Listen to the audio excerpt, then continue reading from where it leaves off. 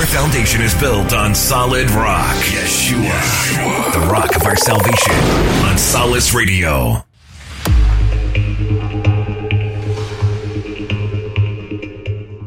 In the Bible, there is this ancient worship of the god called Baal. But that's all ancient history. That's all done. Or is it? Something surfaced not too long ago in Europe. It was the worship of Baal, but under a different name. It's all connected to the G20. It's all connected to the opening of the Goddard Tunnel in Europe. How can this be? How can this ancient worship of the devil still be around, and why are we not recognizing it? Pastor Carl Gallups, we are very happy to have you again here today. Thank you, Scott. It's a pleasure to be here. It's a pleasure for you. God bless you. Thanks for having me. Can you help us clear all of this up? What is going on with Baal in Europe? Yeah, thanks. Well, yeah, it's an amazing phenomenon that has happened again right before the eyes of the world. I mean, everything's now hiding in plain sight. You know, we're living in the days, we're the first generation to live in the days of uber technology, a lot of it written about in the Bible. We were talking about that earlier, thousands of years ago, hinting towards those things that the whole world's seeing at once and things like that. So we're living in those days now. And so much, we're pummeled with so much information that I think a lot of people just kind of, they just miss it. They say, oh, that's weird. And then they go on to the next thing. You say, wait, take a look at this. So you're right. Baal, as you would say it in Hebrew, as most people say it in America, Baal. But basically, Baal has made a victory tour. And what I believe is the preparation for the setting up of the time of the Antichrist. And I don't set dates. I don't know when that's going to be. I try not to over-sensationalize what is there. So much of what's there is sensational, as you'll soon find out as we talk about this. But I just call it like it is. I know what the Scriptures say. There's going to be a generation to see. It's going to get more and more of a antichrist spirit, more and more demonic, coming to an apex of the Antichrist himself. So in the meantime, we know that's all fueled by Satan, because he knows his time short, Revelation 12. He's furious, and he knows it's coming down to that point, and he so desperately wants to take the throne of God. So let me start here. Let me go back to the Old Testament very quickly and say what most of your audience already knows, but just for your newer viewers especially, and newer people in the Word. B-A-A-L, guttural stop in the Hebrew, Baal. We call it Baal in America. But this worship of Baal or Baal is ancient, one of the most ancient gods that we run into in the Old Testament that continually plagued the nation of Israel, in that the people were so prone to it, so drawn to it, so seduced by this spirit. Now that word Baal, as you and your audience knows, Hebrew word, which literally and only means boss or Lord, little l. It was also kind of a nickish name in the Hebrew for a husband, because under that culture, kind of the master of the family, the Lord, little l of the family, the boss of the family. So Baal, and that's what it meant, a husband, a boss, Lord, little l, master. Okay, but it just like words in the English language change. Yes. The word gay used to mean happy. Now it's something totally different. And so Baal was like that. It went through this transformation over time to mean more than just at the human level of a master or Lord or boss, or even the idea of a husband, but it went into the spiritual realm. And it became a name that I'm convinced was fueled by Satan himself to describe the worship of the Baals, the Baals, the gods, little g with an S, which comes from the Hebrew word Elohim.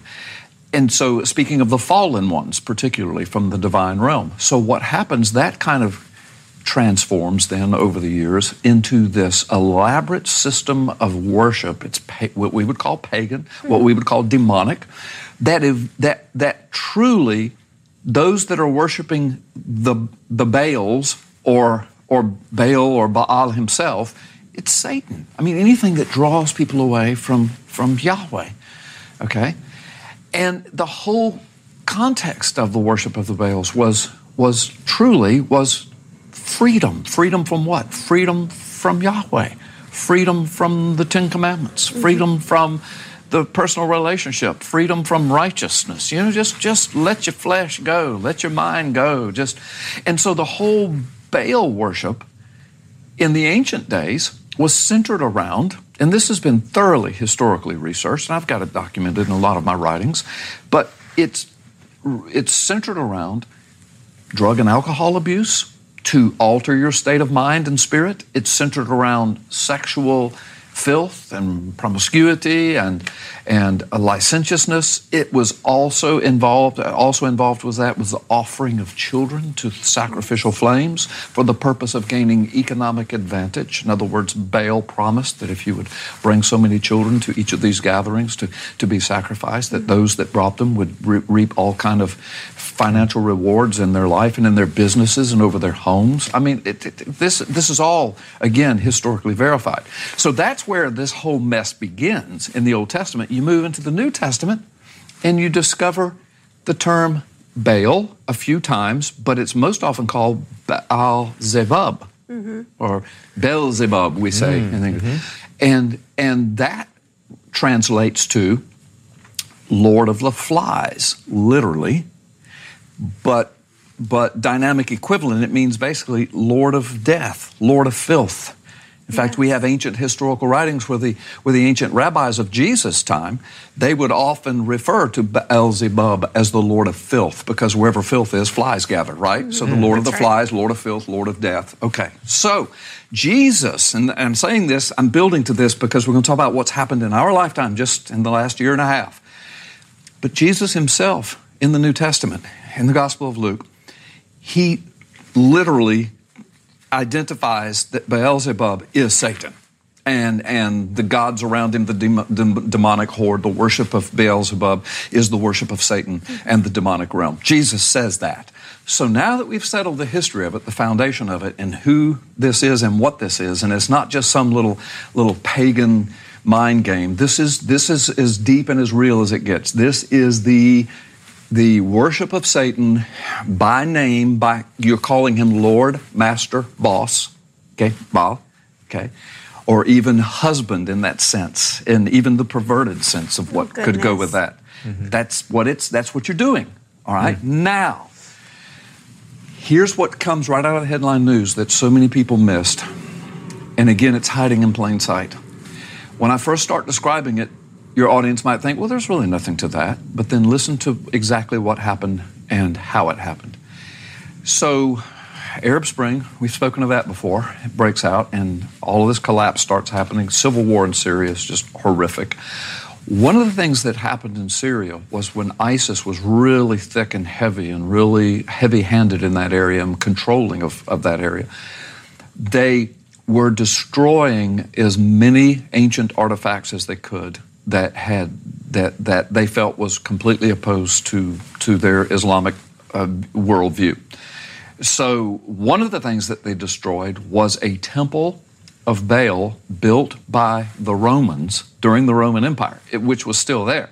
And the archway that represented the gateway going into the temple. Now, they destroyed it. It used to be a huge tourist attraction. You know, like you can go to Israel today and there's stuff from 2,000 years ago. And people come and they see it. Well, Syria and other parts of the Middle East. Turkey's a big tourist area, the Mediterranean. Syria had some tourist attractions. That was one of them, the ancient Temple of Baal built by the Romans. Well, ISIS came in, started destroying everything they could get their hands on. Christian, pagan, didn't matter, anything. That was one of the things they destroyed. This was in Palmyra, Syria, okay? Now, the archway, they left for a while, but then eventually they destroyed that too. So what happened is this group of people, and I can't remember the name of the group, but again, this was carried in mainstream media because it was announced they were going to first bring it to New York City. But this group of people, kind of under the guise of archaeology and historical preservation, and I say under the guise, I think some of them were very sincere about that. In other words, they were just infuriated by these ancient relics of tourist attraction and ancient history that were just summarily destroyed, okay? And so they wanted to try to recreate them. Well, recreating the whole temple of Baal was a little too big of a project, but they did recreate the what's called the Palmyra Arch, or the archway, the Baal archway. Now, what that represents, by the way, the replication is 11 tons, and it's 5 stories tall. Wow. So, I mean, so it's big. Yeah, and it's to scale. Yeah, it's not just some little 8-foot arch that you walk through. No, this is a huge dedication to Baal worship. And the way the thing was originally structured is that this archway represented literally a portal entering from one dimension to the next. Now, I know people say, well, that sounds like science fiction. Well, actually, there's, if you study of quantum mechanics and all of that, I mean, we understand that there are multiple dimensions of reality. The Word of God speaks of that as well.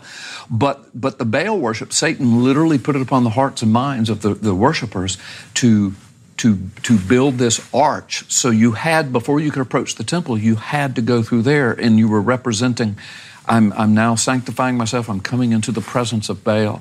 You know, it's everything God does, Satan perverts and copycats and mimics and counterfeits. Mm-hmm. So the temple, on the Temple Mount, you know, there was the outer courts, and then the inner sanctuary, then the Holy of Holies, and the priest had to prepare themselves as they came, and then only one priest could go into the Holy of Holies. Well, see, Satan kind of replicates all of that. So he's got the archway where you have to come through that first, and then you go in. All right, so what they did was they rebuilt and replicated the arch. Then in 2016, it was announced, this is in early 2016, I think January, February, something like that. New York Times headline article, other world publications, national publications, Washington Post. The Temple of Baal is coming to Times Square. That was the headline. Something very close to that. I'm paraphrasing, but that literally was that. The Temple of Baal will be erected in Times Square. Well, that headline, you know, really infuriated a lot of people. There was an outcry. I mean, the whole evangelical Christian community said, what? And then even people in New York City, even if they weren't believers or, you know, Bible-believing Christians, they were kind of freaked out by that. So there was such an outcry that they backed off and said, no, well, we'll do something else. We won't do that. But so what happened was they changed the wording, because it really wasn't the Temple of Baal, but it was the archway that represented coming into the presence of Baal. So what they did, just a few months later, they opened with this production in London, okay? Now, their headline was, we want to take this on a world tour to show the world this relic that we've had to recreate to show you what, you know, nasty ISIS did. And then their theme was, because this represents freedom. Well, if you go back into the ancient historical writings of the worship of Baal, that's right. That's exactly what it represents. So again, hiding in plain sight. This represents freedom. And then they said it represents victory. And then they said this will show that ISIS can never win. Well, an arch to Baal is representative that ISIS cannot win? That didn't even make sense. No. But what they did was, they couldn't get it into New York City. And by the way, it wasn't the Temple of Baal, but that's what the headline said, and that's what everybody reacted to. It was this archway. So they opened it in London, the #1 economic capital of the European Union then, before Brexit started, and also #1 or #2 economic capital of the world. New York City and London are constantly back and forth on that. And so they opened it there. And again, your audience is probably thinking, well, what's the big deal? It's just a little historical artifact. And London, of course, one of the great major cities of the world. Why not? Okay. But here's where the thing gets creepy. They opened it. They aligned the opening and the unveiling of it to correspond with Beltane, Beltane. Your viewers can look all of that up, and that literally translates to the fires of Baal. And it is an internationally recognized celebration of Baal. It's their holiday. It's like a Halloween. It's like a Halloween, if you will. Okay. And so in the fires of Baal, Beltane, that's what the celebration is called. That goes back to the fires of infant sacrifice in the Old Testament. Beltane, that's what it means.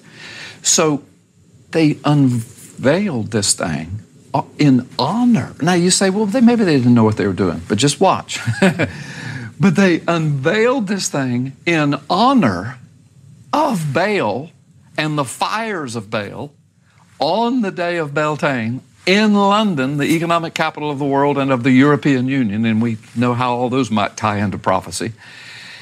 And so here it is. There's the first unveiling. They tried to do it in New York City first. Well, what's in New York City? Well, the United Nations, Ground Zero, another economic capital of the world. If not number one, it's number two. I mean, right there with London. So they opened it in London. They kind of stilled the waters back in America. Then they redid the headline. And they said, the Palmyra Arch. They didn't even put the word Baal in it. The Palmyra Arch, the historical artifact, will be on display in New York City. And everybody went, oh, that's cool.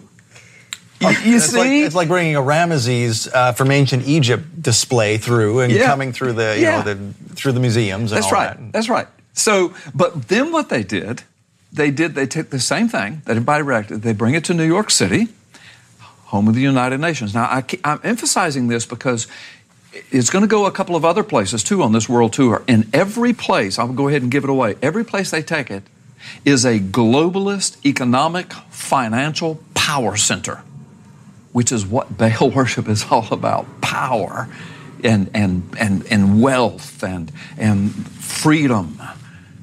And that's what they're declaring. So they move it from London.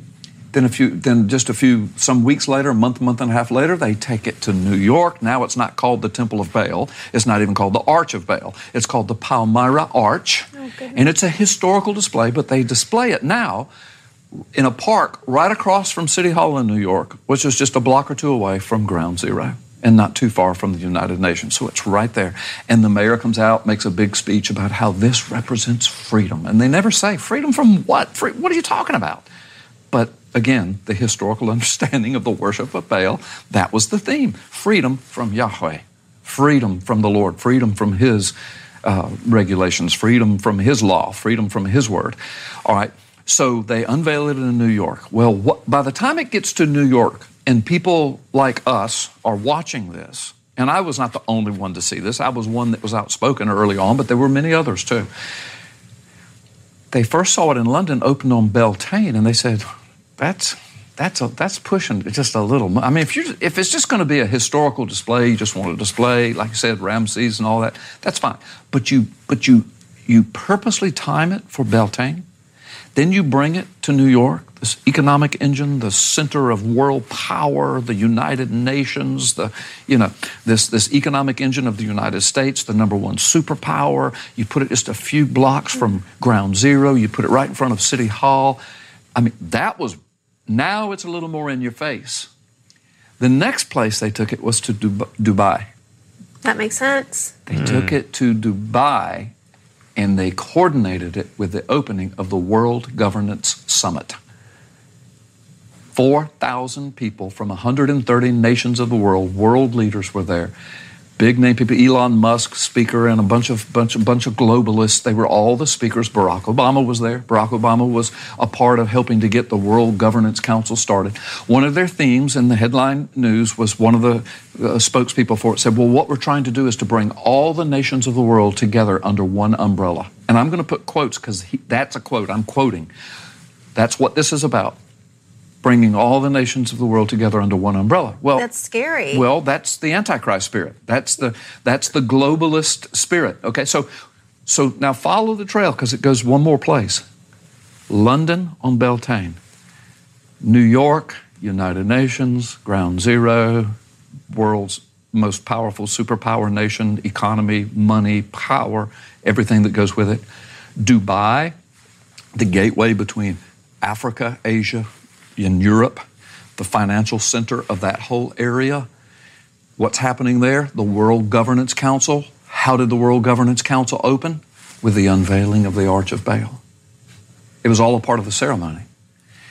So that happens now. People like me and others, now we're watching then I'm starting to write about it. And other people writing about it saying, this is in your face. Mm-hmm. This is in your face. It's like Satan's taking a victory march of the power centers of the world. He said, it's kind of, you know how we do as kids, put a basket full of rolls on the table and there's 100 people around the table. We go, this is mine, this is mine, this is mine. We touch all the rolls because nobody else will want to touch it if we touch it. That little children's game we play.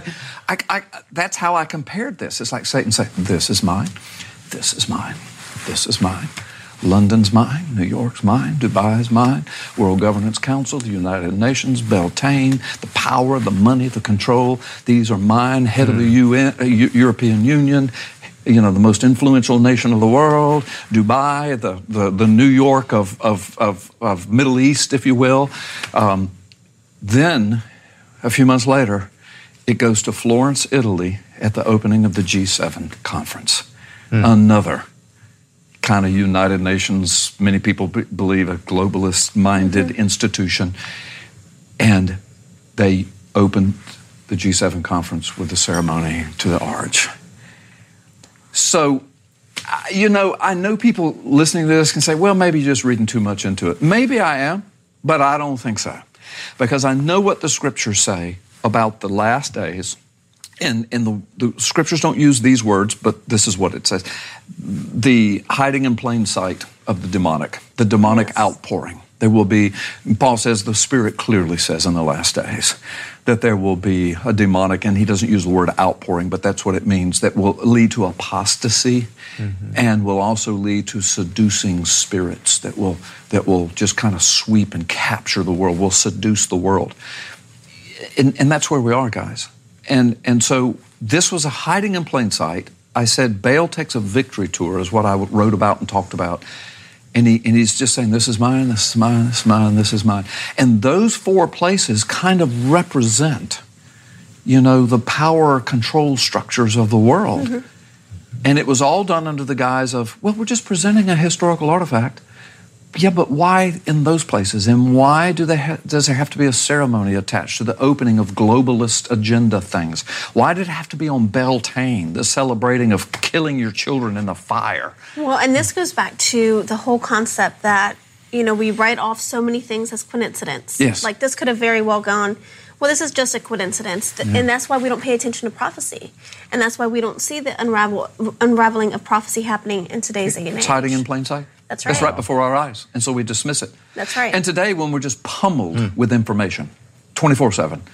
And by the way, there's some good to that. I mean, I love the internet. I love the technology. We're using it now. Yes. And I use it every day of my life for the gospel and for good stuff. I hope anyway. I'm trying to, and that's what I ask the Lord to use it for. And so there's good stuff. But at the same time, we've eaten of the tree of good and evil, the knowledge of good and evil.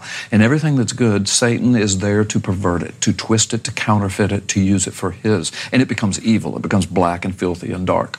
We know and I'm not going to just give the litany of filth that's on the internet right here on this show, but we know what all the litany of filth is on the internet. Not only is it out there, but what I tell people is this has now given the demonic a platform that they've never had before through technology. And I think a lot of that technological information may be even coming from the demonic realm into the mind seducing. Our spirits are being seduced. Here, eat of this piece of fruit, eat of this tree, eat of this tree. Look what you can create. You can create this. Look how you can use this. Now you can do this. Now you can know this. It's like a new Tower of Babel. Now everybody can speak the same language. We don't have to worry about boundaries and borders and languages anymore because we've got this new tower that reaches to the heavens. I mean, that's kind of what I'm seeing happening right now. We're the first generation in the history of the planet, not only to see these things happen, but to have the technology. Do you know how impossible it would have been just 100 years ago to rebuild and reconstruct the Palmyra Arch, 11 tons, 5 stories, then assemble it and disassemble it and take it all over the world from London to New York to Dubai to Florence, Italy? I mean, just 100 years ago, it would have been almost impossible. Prior to that, it would have been impossible.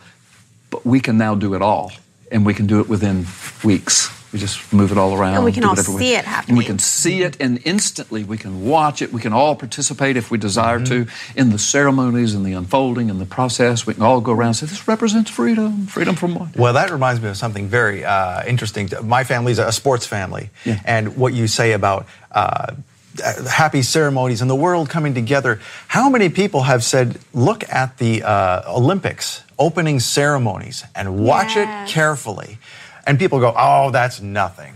You're just making it all up. That's all coincidence.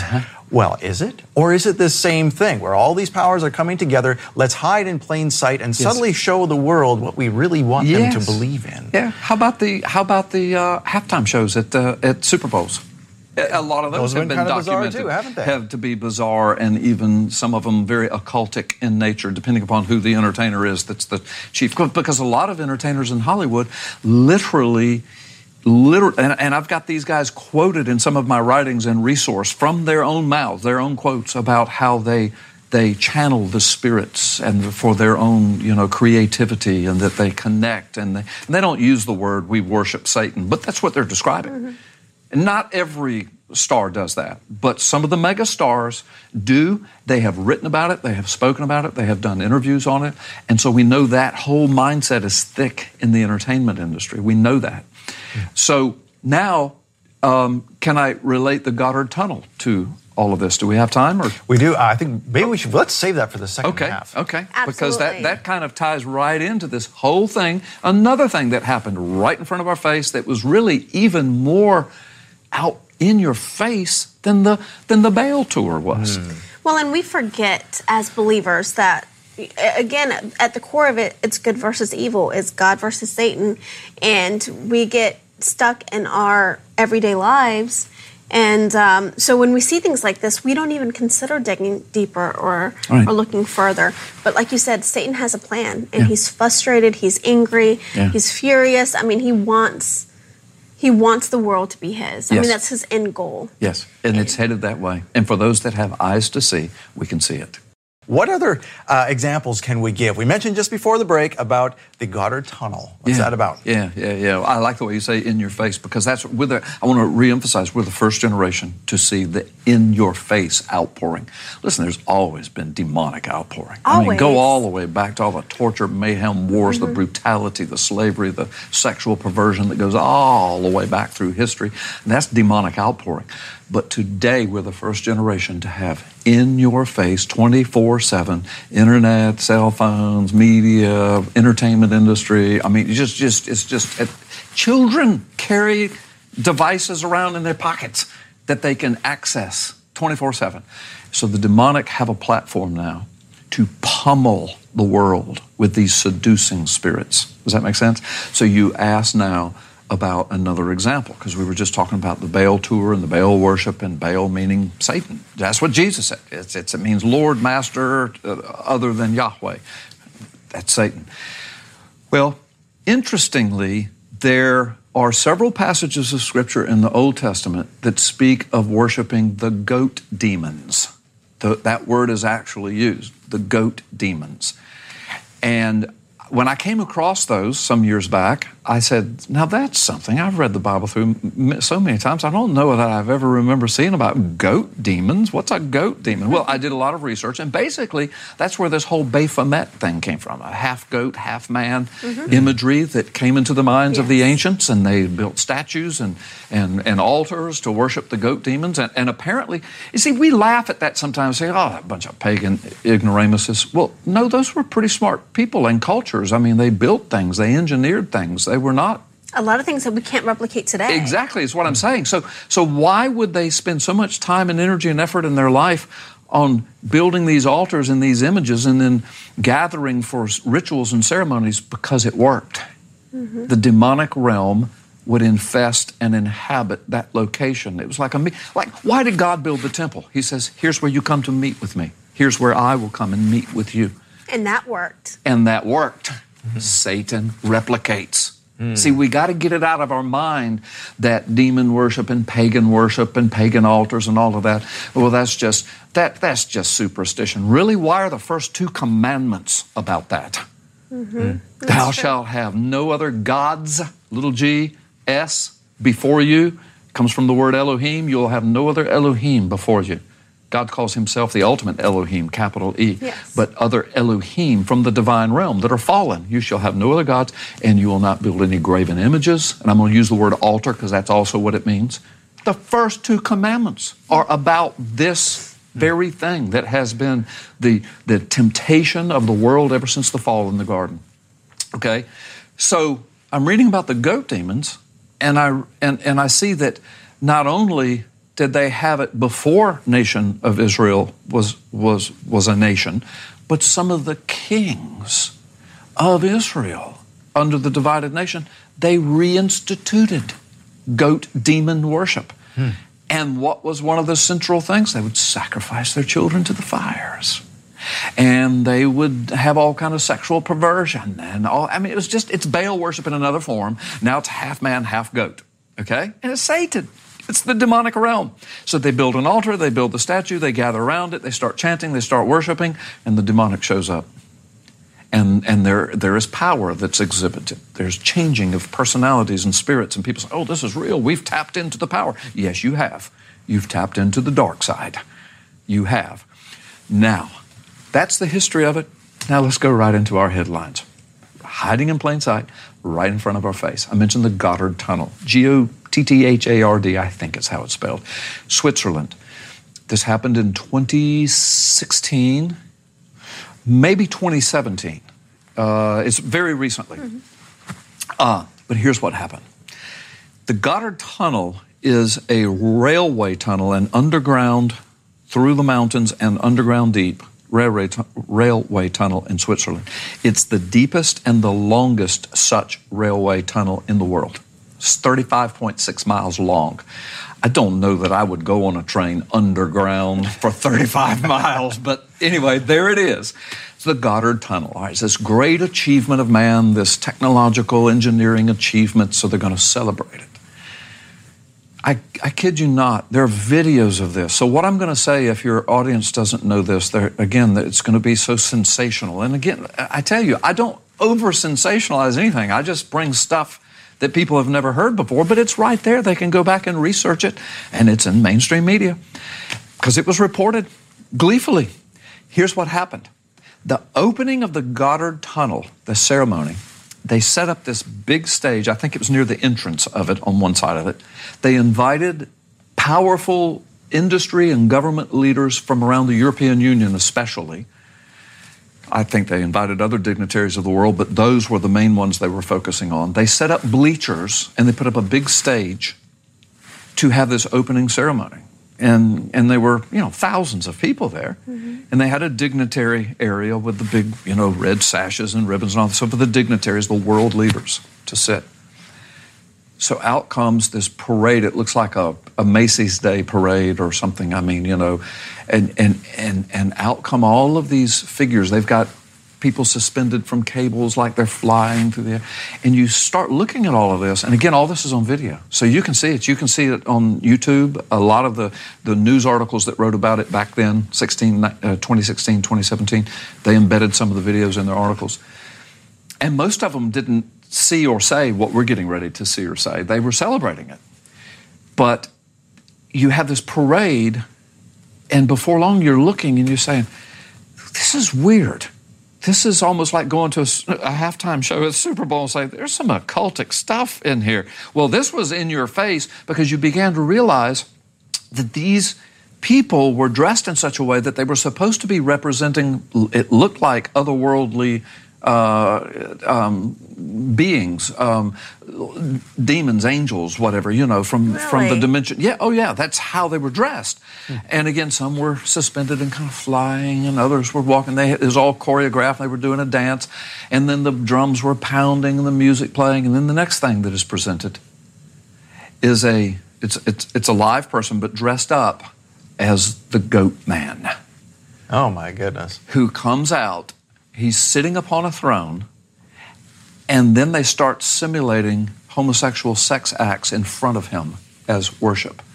This is at the opening of a railway tunnel, the Goddard Tunnel. Who would have thought of this? I'm telling you, and people are up there cheering and clapping, and the leaders of the world are watching it. Well, it's dance art. It's theater. Yes, right? that's exactly. It's like the Palmyra Arch. It's history. It's archaeology. Okay, that's right.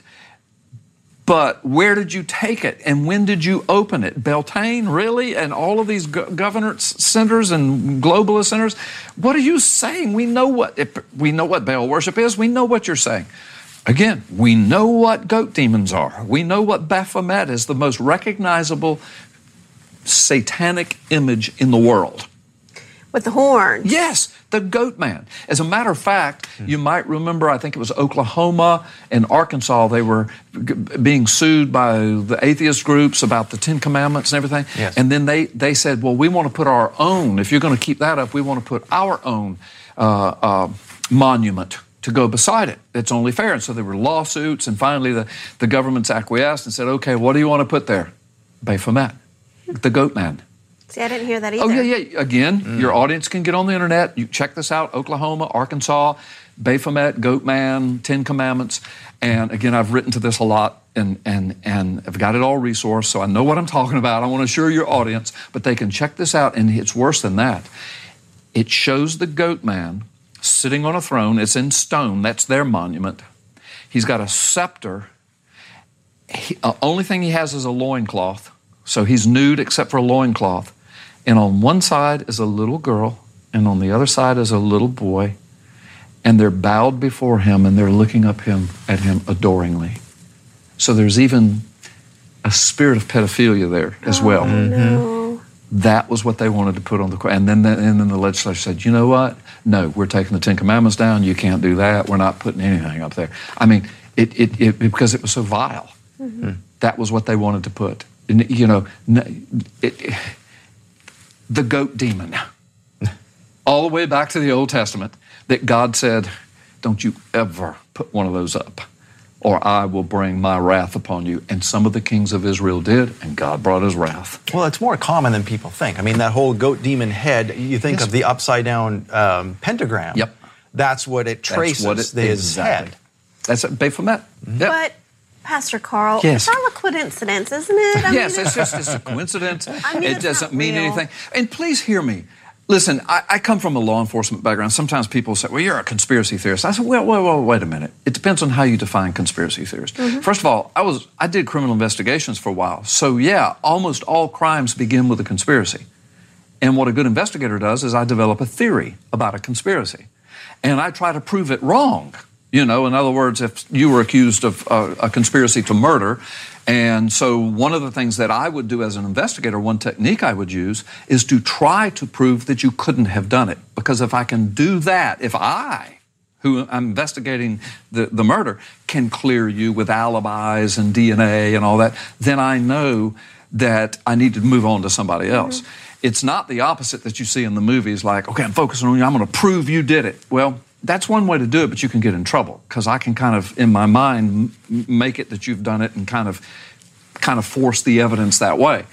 But so yes, I kind of am a conspiracy theorist, but not one of those wild-eyed crazy ones. I just know what the Word of God says. I see the Goddard Tunnel demonstration. I see the Baal Victory Tour. I connect the dots, and then I say, I could be wrong about this, but what do you think? There it is. Here's what the Word of God says. Here's what they're doing. Here's what they're saying. Here's what they're celebrating. I don't think this is a coincidence. I think this ties into the last day scriptures about Satan is furious. He knows his time is short. The Spirit clearly says in the last days there's going to be a demonic outpouring. Book of Revelation talks about the seducing spirit seducing the kings of the world, going to those thrones of power to seduce them. I mean, it's all right there in the scriptures. And now we're the first generation in the history of the planet to have the platform of technology that it can be just pumped before our eyes continually. And it's almost like an intoxicating beverage where you know, the first 2 or 3 or 4 sips or the first glass or two, you know, sweet to the taste and everything. But before long, we're just so intoxicated by it that we think everything's lovely. We're desensitized. That's right. That's exactly what's happening. So I know you were sarcastically asking, isn't this coincidence? But that's how Satan does it. And, you know, the old cliche of boiling the frog slowly, intoxicating, seducing, desensitizing. Yeah, that's what's happening. So yes, I am a conspiracy theorist.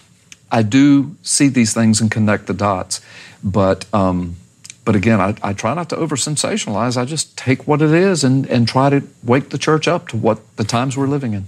We have to be aware. We have to be conscious of what is happening throughout the world. And, you know, things like this would have never been tolerated in the Old Testament. If we're really getting down to it, God would have stopped it right away. Or there would be a stoning before anything. And if you consider it, I mean, look how long it took for them to build the altar of the calf when Moses was up in the mountain. I mean, it didn't take long. It didn't take years. Right. You know, I don't even think that he was gone for months. He's gone for 40 days. Right. 40 days. Right. Right. Really? And then they had already turned their back on God and built another altar. Right. When they had all the supplies that they needed, all of the goods that, you know, kept them alive. Right. Now, speaking of conspiracy. Yeah. Deep state. Oh, gosh. Yeah. Well, we only have a few minutes for deep state, but we want to know. So this is all part of a grander plan. It's not necessarily just the worship of Satan. I mean, truly it is at the core of it. But explain deep state to us. Thank you.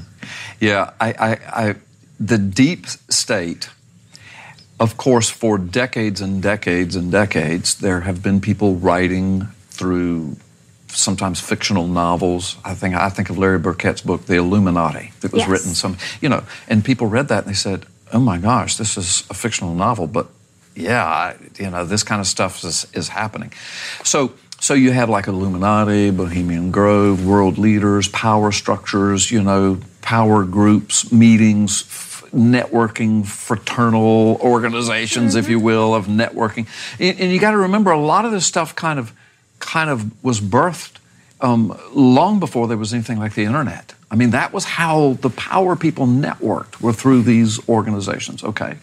So what has happened, I'm convinced, in the geopolitical, physical realm, we are watching, it's now being uncovered. By the way, I've told you before, I don't claim to be a prophet, but one thing I said a couple of years ago, I said it on some major television shows. They said, well, what do you think the next couple of years are going to hold? And I said, I think there's going to be a great unveiling. The Lord has put it on my heart that things are going to be exposed like never before. I didn't have a clue what I was talking about. That was just on my heart. Now look what's happening. I mean, the covers of it, it's like the Wizard of Oz looking behind the curtain and the little dogs pulling the curtain. One of the things we've uncovered and exposed, fake media, deep state, the connection. And the connection to all of that, to power structures and power leaders, even into the three-letter agencies now, we're finding out. Yes. FBI, CIA, DHS, NSA. I mean, we're finding all this stuff out. It's being exposed, it's being unveiled. So this stuff's been going on since the most ancient of days. These conspiracies and intrigues and palace intrigues and attempted coups that's been going on since the nation of Israel and before in the Egyptian empire. But now we've moved in, to our modern age and the United States of America and a constitution and the rule of law, and we're immune to that. No.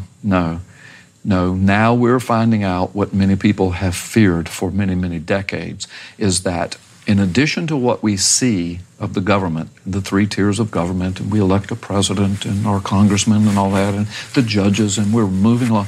In the meantime, we get up, we pay the bills, we mow the grass, we go to work, we say, and everybody's happy, and we watch the football game, and we watch our TV shows, and everybody's being entertained by the the entertainers, Roman Empire.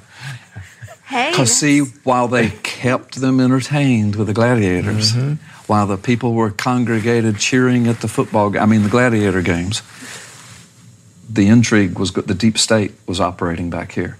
The facade before the Roman people was, you've got your Senate and you've got but the deep state was, you had emperors and senators cutting deals, and they were selling out the Roman Empire to the highest bidder continually.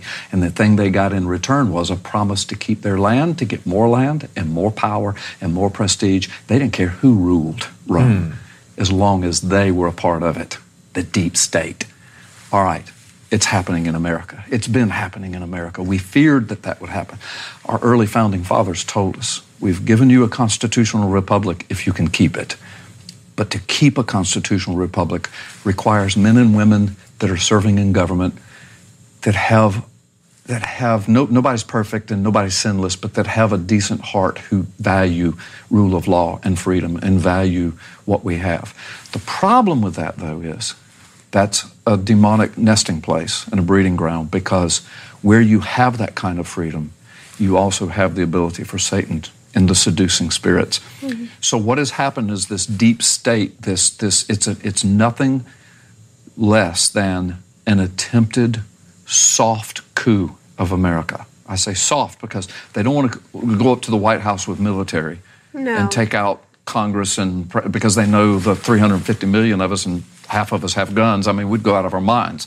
But it's got to appear to those of us that are mowing the grass and paying the bills and going to the ball games. It's got to appear to us that everything that's happening is just happening. Well, the court ruled, Supreme Court said, well, Congress said, well, the president signed an executive order and all that's constitutional. And so, and the FBI investigated and they didn't find anything wrong. And the CIA says, no, there's nothing to it. So it's got to be, you see how that works? It's like a million little baby steps. That's right. And the media, the New York Times reported and the Washington Times reported and CNN said, that's the deep state. When all of those things, and it's taken them decades to do this, when the leftists, the extreme leftists, the extreme liberals, I'm not going to get into Democrats and Republicans and independents because there's evil and good in all of those people. Yes. But I'm saying this mindset, this demonic mindset, it's born in Satan's mind. I'm convinced he knows that America has to come down. Now, that doesn't mean we have to burn up in flames and go away, but it means the America we envision, Constitution, rule of law, law and order, Judeo-Christian foundation, declaration, that has to go away, at least in the minds of people, in order for the one world order, the satanic, demonic, antichrist spirit. Because right now we're kind of standing in the way of that with our uber power, our hyper power. We're not a superpower, we're a hyper power. If we take the next 2 or 3 superpowers combined to even come close to what we have, our economic engine, who we are as a nation, the influence we have in the world, the Judeo-Christian foundation. And we can, if we think back over the last 100 years, we've seen this slow erosion. Outlaw this, outlaw that, outlaw this, tell our children, generation after generation, there is no God. You come from monkeys. I mean, everything they can do to bring this down. Now we're finally in the age of internet, instantaneous information. Now we have an administration that not only is exposing deep state, but he was a victim of it, apparently. Mm-hmm. And so now he's really infuriated, and the people around him, so they're like the little dog that belonged to Dorothy, pulling back the curtains and saying, look, that's the pushing the buttons and pulling the levers. That's what's happening. It's deep state.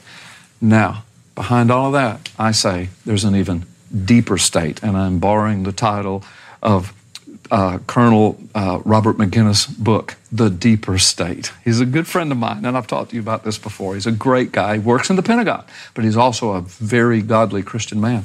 And he speaks of, there's the deep state, and he's aware of it. He calls it out as much as he can. He says, but it's really about the deeper state, and that's what we've been talking about. It is, we see it in the political realm, we see it in the media, we see it in the entertainment industry, we see it sometimes in the halls of Congress, we see it in the government, we see it in the courts, we see it in the 3-letter agencies. Now we're seeing more and more and more of it. We get it. Larry Burkett was right. Those guys were right. But what we need to understand is it's even deeper than that. It goes right to the mind of Satan himself, and the Word of God told us these things were going to happen. And out of that, the Antichrist will be born. And I the think world so. Government. And prophecy will be fulfilled. I don't see how it can't fit together like that. It's unbelievable. Yeah, these are the times we're living in. Very prophetic times. It is. So we have a few minutes left. Okay. What would be your message? We've done a series of these shows now with you. What do you want people to take away? What do you want them to know or get out of these shows from you? Well, thanks. Well, first of all, I'm not trying. I don't want to appear to be patronizing. I mean this. I'm a pastor first and foremost. Okay, that's why I tell people I don't set dates. I'm not a sensationalist. I'm not. I have to feel like I have to say that because I just want people to know I'm not coming before the cameras of the world trying to be sensational. I'm a pastor. I tell people, I tell Christians, enjoy life, mow the grass, pay the bills, educate your children, save for your retirement and your future. No man knows the day or the hour in that way. But, I mean, we can know the seasons and we can see it when it's coming, and we know about the feast of the Lord and how it's probably all going to unfold. But as far as just, wringing our hands, the sky is falling, it's the end of the world. And I tell people, I tell the church, I say, well, when the Bible speaks of the last days, and the end of all things, it's the end of man's wicked rule and reign and the beginning of the righteous reign of Jesus Christ. No more crying, no more pain, no more death, no more crime, corruption, and war, and murder, and rape, and sexual perversion. And how can we not want that? In fact, the Bible says, pray, encourage each other with these words. Pray for the speed of its coming.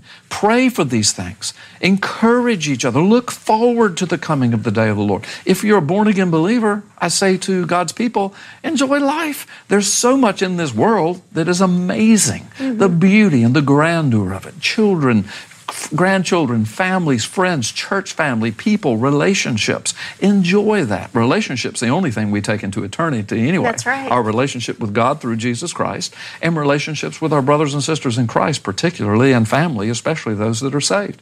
So those are the important things of life. But in the midst of that, we have to pay the bills. We have to put food on the table. We have to go to work. You got to mow the grass unless you want to live in a jungle. I mean, it's just the stuff of life. Life goes on, yes. But don't go on through life blindly. Yes. And misinformed or ill-informed. But enjoy life, but in the midst of it, understand these little 70, 80, 90 years, if we're blessed that God has given us, it's not to see how important, powerful, or rich we can get.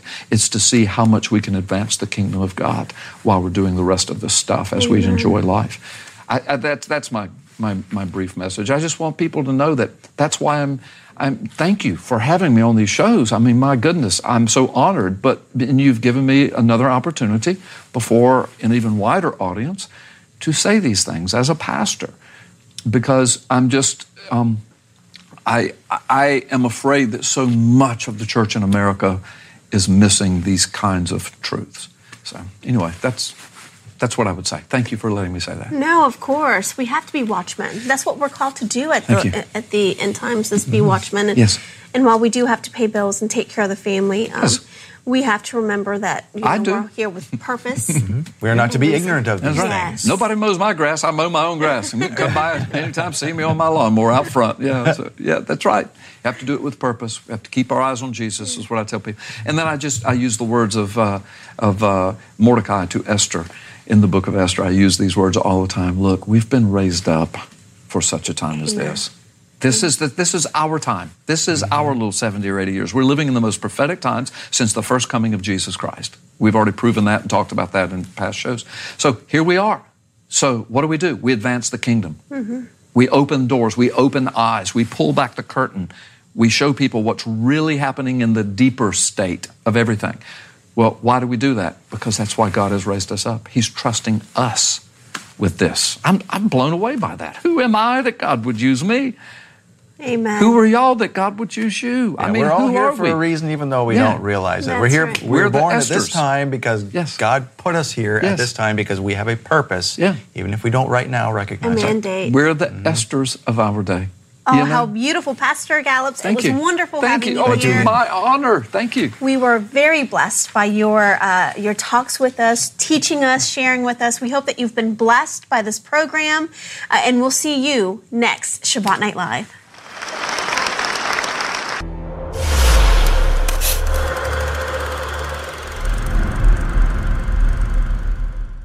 Turned off by religion and hypocrisy, hate being preached to, something missing in your life? You haven't been getting the whole truth, the whole Bible, and the Hebraic roots of the Scriptures. Get answers and treasures now on Solace Radio. Let's pray. Avinu Malkeinu, our Father, our King, Abba, we thank you for your grace and mercy. We thank you that you left our Scriptures to study. We thank you that you did not leave us as orphans, but you sent the Ruach HaKodesh, the Holy Spirit, to come alongside and to teach us and to bring all things to remembrance. Open up our hearts, Lord, that we might see. In Yeshua's name, amen. Well, we started a series of what I will call a Sabbath walk through Scripture. That we're walking from Bereshit through the Word of God and seeing what the Word God reveals to us about the Sabbath. And so last week we covered the beginning, and I just want to summarize very quickly that we saw the various concluding points. That God and the Spirit and the Word are involved in creating the universe. God speaks, the Spirit moves, and the Word is there. And so when he says, let us make man in our image, he's not talking to the angels. Angels did not create man. God alone created man. And so when he says, let us create, let us make, we have to see that he's referring to what's been revealed to us about God's nature, that he's Father, Word, and Spirit, Father, Son, and Holy Spirit. And so we see that in the beginning, that it says God, and literally the Hebrew word for God there is Elohim, which is plural, meaning gods. And so Elohim, though it says gods, when it speaks to him as singular. God's he. And that reason why is showing the plural nature of the one true God. It's showing that this one God exists eternally as Father, Word, and Spirit. And so we see the Father, who's God speaking. We see the Word that is spoken, and we see the Spirit of God moving on the face of the earth.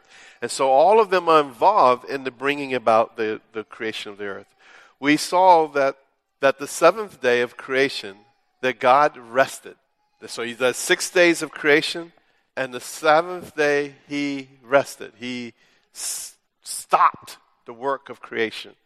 We saw that it is called the Sabbath because it is the day that God ceased his work of creation. We see that God blesses the seventh day. We see that God sets the seventh day aside and makes it holy. So there are 4 things that we see that God ended his special creative work of making the heavens and the earth. He rested. The Hebrew word for rest there is Shabbat, not Shabbat, but Shabbat. But Shabbat is based on the same root word. So same meaning, to stop, to cease, to end, to bring to an end. God stopped. He rested. It's like a rest note in music. For those who know music, you have all the notes and it's telling you how long to play each note. And then you have a rest note. And basically it's a note to tell you, don't do anything for a certain amount of time. You just stop. Oh, that's a rest note. Stop playing. Don't do anything. Well, that's what God did. He rested. He got to a note and said, oh, I'm not going to do anything. I'm done with all my creative activities. And I've brought it to an end for my special creation of the universe. We saw that he blessed, the word barach, which means to kneel, to put favor, to lower yourself that something else could be lifted up. And he blesses the seventh day. He lifts it up beyond the other 6 days. In the other 6 days, he says things were good. But he takes the seventh day and he lifts it up above the 6 days and says, hey, this day is blessed. And not only is the seventh day blessed, but he sets it apart. He did not set apart the other 6 days. He set apart the seventh day and said, this is holy, this is set apart, this is blessed. And that's what he did. And again, I got my own imagination just like you guys do, that if you ever worked on a project where you really did a lot of things, took you a number of days or weeks or whatever, and you're working and working and working, and when you finish that last nail, that last polish, that last thing that you had to do, and it's done. There's nothing else to do. And if you can feel me on this, just raise your hand where I'm going with this. And you finish that last thing, whatever it was, and you set aside, and you just kind of step back from all this labor and work, and you just kind of admire what you've done. Like, that looks good. You just kind of walk around it. Oh, look at that. That looks real good. And you're not going to do anything else. You're like, it's complete. It's done. I'm finished. That's kind of the image I have of God. He's been creating first day, second day, all the way through, and he gets to the end of his creation on the 6th day, and the 7th day comes, and he steps back, and he looks at creation, and he goes, it's good. This is good. And so we see this, and we talked about that last week. However, there's some other things we had to acknowledge. One of the things I pointed out to you is that the scriptures reveal things over time. And that makes sense. Have you ever meet somebody that you kind of like, and you start to hang out with them. And as you hang out with them, you learn more and more about them. What they like, what they dislike, what things they do on certain days of the week, what things they don't do. Do they like broccoli? Do they like peas? Do they like ice cream? Do they like Fuddruckers over Five Guys? Which one is it? Do you like Popeye's chicken sandwich over Chick-fil-A's chicken sandwich? Which one is the one that's the best? I did the chicken test. I finally was able to go to Popeye's and get a chicken sandwich and go to Chick-fil-A and get a chicken sandwich. I brought it home, and Benjamin was there, and Rebecca was there, and we cut it up, and we all had our little piece, and we gave our comments. I still feel the Chick-fil-A sandwich is better than the Popeye's chicken. It was a good try. I would eat Popeye's when Chick-fil-A is closed, and I want a chicken sandwich, and there's a Popeye's, I'll get a Popeye chicken sandwich. But if there's a Chick-fil-A, sorry, I'm going for the Chick-fil-A. You do your own test and figure out which one is better than the other. But my point is, as you spend time with someone, you learn about them. And it's the same thing with the creator of the universe. The more time you spend with him, the more you learn about him, what he likes, what he dislikes, what he's done, what he's doing, where he's going. This is why we fellowship with him, to get to know him better so that we will be more like him. And so we learn a few things from the beginning, because that's just the beginning. And we haven't learned everything about God, just a little bit that he's revealed to us. But here's a couple of things that we have to pull from the scriptures that we have gotten through, which is only first 2-3 chapters of Genesis. Number one, there's no information on what God did or did not do on the Sabbath. He just ceased to work. We know that much. He ceased the creative work, which we know all the things he did, the stars, the skies, the animals, the man, all the things, the rivers and all that. We know that much, that when the Sabbath came, he didn't make any more rivers. He didn't make any more stars. He's done. So we know that much. But how that Sabbath day, what else he did on that day, we just don't know. Did he kick his feet up and just kick back and relax? We don't know. Did he preach? What did he do? At this point, we just don't know. We just know he stopped the work of creation. The Hebrew word for work is malachot.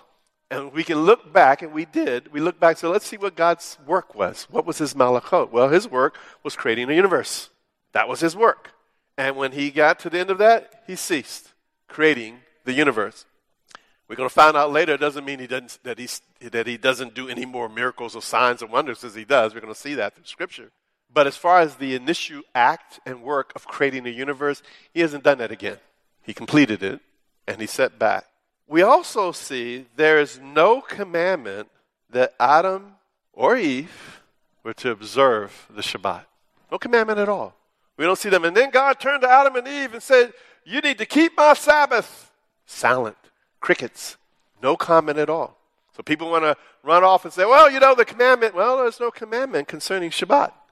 All we know is that God blessed it and made it holy, but we don't see him turning to any of the people that were there and say, keep it. All we see are commandments for Adam and Eve. In Genesis 2nd chapter, verse 16 to 17, God says, eat of any tree that's in the garden except the tree of the knowledge of good and evil. There's a commandment for them. We know in Genesis 1:16 to 30, he says, be fruitful and multiply, fill the earth, take dominion and rule over it. That was a commandment to them. In Genesis 2:15, he takes them and put them in the garden, and he says to dress it, some translations say, or some say to till the ground, to be a husbandman. The word is avad. It means to service. It's the same place we get the word avodah, to bring our worship, our ministry before the Lord, our service to the Lord. God tells Adam and Eve, go to the garden and till the land, take care of it, serve it. He also says to keep it. It's the word shamar. It's the same word that's used in other places about keeping God's Torah, keeping his laws, or keeping the Sabbath. But he says that you are to dress and keep, which the word shamar means to guard, to observe, to hedge about, to protect. When it says to keep something, it means you're to protect it. You're to put in measures to keep it safe, to keep it from being perverted. So he tells Adam and Eve, these are commandments, till the garden and protect it. But there's no command that says, oh, and by the way, when the seventh day rolls around, keep my Sabbath. It doesn't say that. So now we have to say, well, here's another interesting thing to think about. And there's a little bit of conjecture about this, of trying to figure out some things here, but let me just raise it to you. We know that stealing is wrong. We know that coveting is wrong. Lusting, pride, murder, adultery, we know those are all sins. They're repeated all throughout scriptures.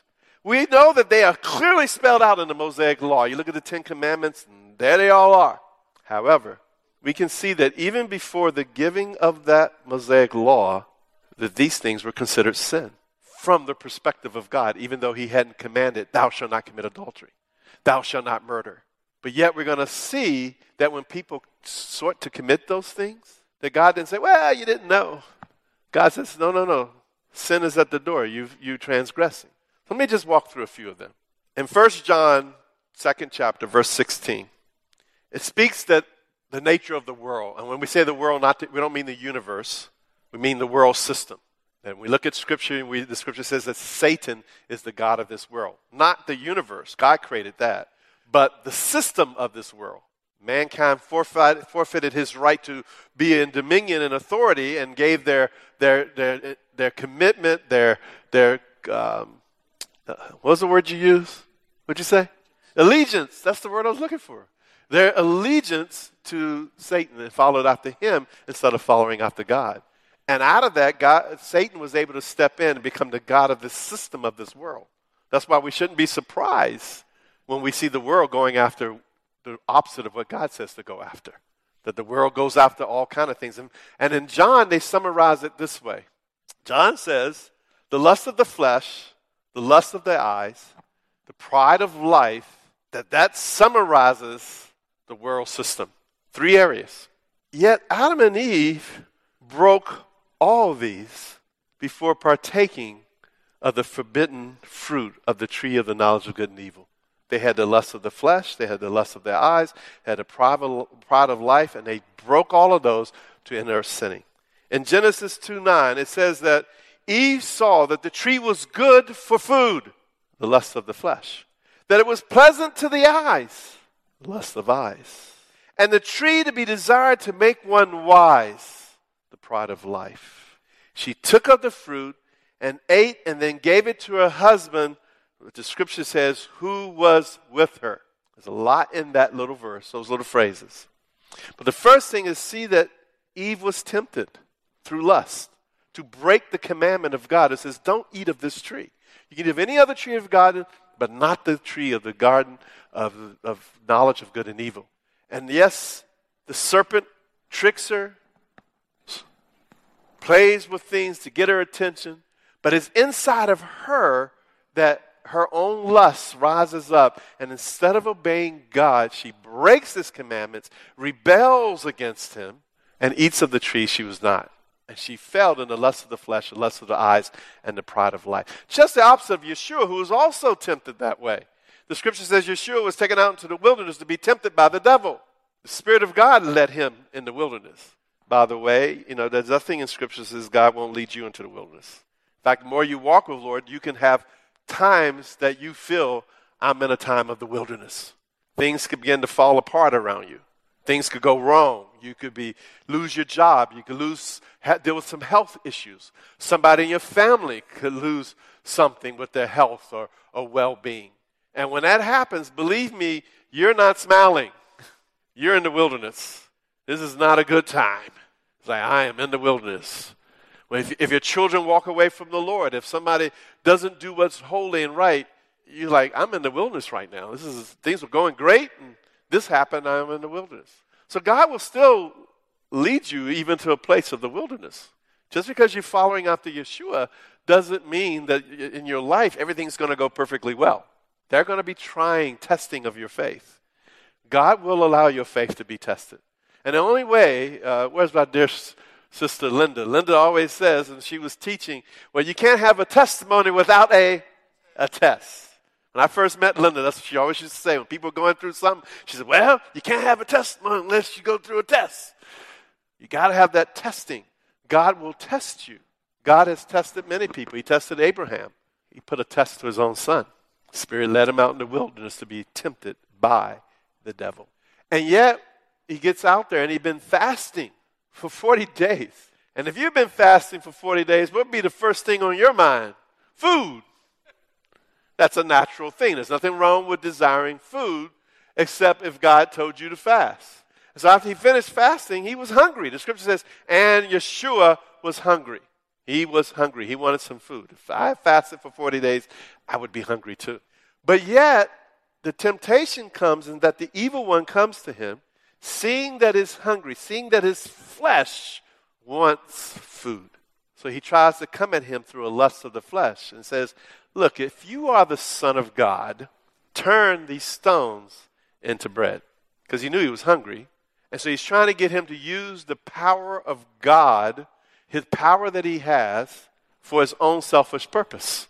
When God gives you power, it's for his kingdom, for you to serve him. He doesn't give you power so you can build your name up. He gives you power so you can do the work of the kingdom to bring people to him. And so he's tempting the Son of God to be selfish and use his power for himself with a question about if you're the Son of God. Turn this bread. What does Yeshua say? Man does not live by bread alone, but by every word that comes forth from the mouth of God. And so he gets tempted, but he doesn't give in to the temptation. He speaks the word of God. The word of God says you're to live by every word that comes forth from the mouth of God. You don't live your life seeking after bread. Bread, he knows you need bread. We know we need bread. That's why God provides bread for us. But we're to live after every word that comes forth. Satan doesn't give up. He's like, okay, so you can quote the word of God. So he takes Yeshua up on a high pinnacle and says, throw yourself off. For the word says, the angels will hold you up so you will not dash against the stone. I know some of you have been flying around and everything to just show Satan you don't know what you're talking about. But Yeshua doesn't do that. What does he do? What does he say? What? You shall not tempt the Lord. He realized that was a temptation. You don't go jumping off a cliff saying God's going to keep me up just because God is capable of doing that. If he didn't tell you to jump, you have no business jumping and saying, well, I'm a child of the king. He won't let any harm come to me. I can walk out into rush hour. Well, rush hour traffic, you could walk because it's not moving. But during regular times, I'm going to walk right out in front of the highway because God's going to he's just going to make the cars go around me or through me, but they're not going to touch me. And when I'm doing your funeral, I may speak about the foolishness, presumption that you make. That was a pride of life type of test. Oh, you know the word of God, then let's see what you can do with it. Satan doesn't give up even on that with Yeshua. It says he takes him up on a high mountain and he shows him the kingdoms of the earth. I don't think it was just the kingdoms there. I think he gave him a good presentation of the kingdoms. All the various kingdoms, animal kingdoms, earthly kingdoms, heavenly kingdoms, all the different kingdoms on the earth, and said, look, all you have to do is bow down and worship me, and all of this will be yours. And what did Yeshua say? You shall worship the Lord your God and him alone. And he stood that test. And that would have been a lust of the eyes of seeing all these kingdoms and getting an easy way to get them. But in the garden, Adam and Eve did not pass the test. They walked in all of those and they sinned. And I said there was a little piece here you might miss. The scripture says after she did this, she took the fruit and gave it to her husband who was with her. He was right there doing the whole thing. So a lot of people think he was off tending the garden and she wandered off to the tree of the knowledge of good and evil and she got tricked by the serpent. No, he was there. And he had a responsibility that he did not do, which he should have rebuked that serpent the moment that serpent started talking to his wife. He should have stood up and said, hey, no, stop talking to my wife. Who do you think you are? Get out of this garden right now. I've been given the authority to keep it, to till it, and take care of it. How dare you come up in the garden and start spreading your lies? You get out of here right now. But he shut his mouth. He abrogated his responsibility as the head of this household and let his wife sit there. And he just watched his wife get snookered, tricked by this serpent. Men, it is not your responsibility to let your wife cover you. Men, you are called. Yes, you're to love your wife. You're to lay your life down for her. She's made out of you, but you are called to responsibility to lead your family into righteousness. God expects you to do that. Well, she's smarter than me. So, I've had plenty of people in my life that's smarter than me. But if I'm the one in charge, if Ken's working for me and he's smarter than me about building something, I'm not going to say, well, you be in charge and I'll just get underneath you. No, I'm going to maintain my position in being in charge. But I'm going to be smart enough to say, hey, brother, I need you. I need your wisdom and your knowledge and your insight. You got to help me build this thing. But I'm making it clear he's coming to help me build this thing. He's coming alongside. He ain't in charge. Husbands, you're supposed to be in charge, not in a way of seeking to rule it over your spouse, but knowing that you have to answer to God for your family. And if your family's messed up, husbands, it is your responsibility to be on your knees praying. It's your responsibility to open your mouth and say, this is not right. Don't just sit there like Adam did. And the wife turns and he's just watching the whole thing go down. Well, and he couldn't even preserve himself. He could at least said, no, honey, I ain't eating none of that. No, I'm not eating any of that. You messed up. She going to look and say, well, you were standing here the whole time. Why didn't you say something? I just want to see what you're going to do. I don't know what the excuse was, what he was trying to say. But he's watching the whole thing and he doesn't do anything. It's scary. But I find that in times of having to counsel different people, men have that same thing still going on sometimes. Satan lures us into a sleepiness. We just figure our spouses can figure it all out. We let the enemy just come right in the midst of our house, in our houses. Instead of saying, no. As for me and my house, we will serve the Lord. We're not going to allow compromise here. We're going to take a stand for righteousness. All right. So we see that there's the lust of the flesh. All that's going on right in the garden. One of the commandments in the 10 Commandments is to honor your mother and father. Adam is called the son of God because he did not have a biological parents, but was directly made by God. God is his spiritual father. However, he and his wife did not honor God, but gave homage to the serpent. They broke the commandment, honoring their parents. Right there, broke the commandment. There it is. Broke the commandment of honoring your mother and father, right there in the garden. Later on, as we see in life, as we move on, still no commandment. Cain and Abel was there. Still no commandment to keep the Sabbath. But we read this whole story about Cain and Abel. We know that murder wasn't given as a commandment until God says, thou shalt not murder. You don't see it anywhere else where he commands it, but he commands it later. But when it's done by Cain, it's considered sin. Cain's jealousy rose to anger and led to murder. Yeshua says, but I say unto you that whoever is angry with his brother without cause shall be in danger of judgment. Note that God warned Cain that sin, an offense, chata'ah, offense, was at the door to desire him, but that Cain should rule over it. Abel, and then afterwards, Abel's blood cries out. If he kills his brother, his blood cries out from the ground and comes up to God. And even then, Abel tries to get out of the thing. He doesn't walk in love. Scripture says you love your neighbor as yourself. And God comes on the scene and says, where's your brother? Am I my brother's keeper? Why are you bothering me about my brother? Am I his keeper? We see all this sin, and yet no Torah commandment has been given concerning all these things. We know the commandment says thou shalt not commit adultery, right? But it's not spoken in the garden. It's not spoken to Cain or Abel. You don't even see it spoken to Noah. You don't even see it spoken straight out to Abraham. Yet it is Abraham who's afraid for his life. And he comes into an area, Genesis 20th chapter, and he comes in and he tells Sarah, tell everybody you're my sister. It was a half-truth because he was afraid that they would kill him because she was so pretty. And so Abimelech wanted to take Sarah as his wife. God stopped him so that he would not sin. I also withheld thee from sinning against me, he says. But where's the commandment, thou shalt not commit adultery? Where was it given? Where is it given? But yet, when it's about to happen, God steps in and said, I'm keeping you from sinning. Just want to show you something here. Same thing with Joseph. There's no commandment, thou shalt, that had been given, thou shalt not commit adultery. But even he's enticed to an adulterous affair with his master's wife, but he stated that he would not sin against God. This is what Joseph said. I will not sin against God. How did Joseph know that adultery was sin? Where's the commandment? Thou shalt not commit adultery. A few more.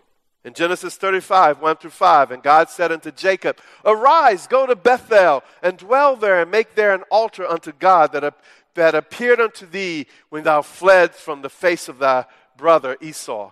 Then Jacob said unto his household and to all that were with him, Put away the strange gods that are among you, and be clean, and change your garments, and let us rise and go up to Bethel, and I will make an altar to God, who answers me in the day of my distress, and was with me in the way that I went. And they gave Jacob all the strange gods which were in their hands. They had idols. But where's the commandment that says, Thou shalt not commit idolatry? Where is it? And yet, here's Jacob.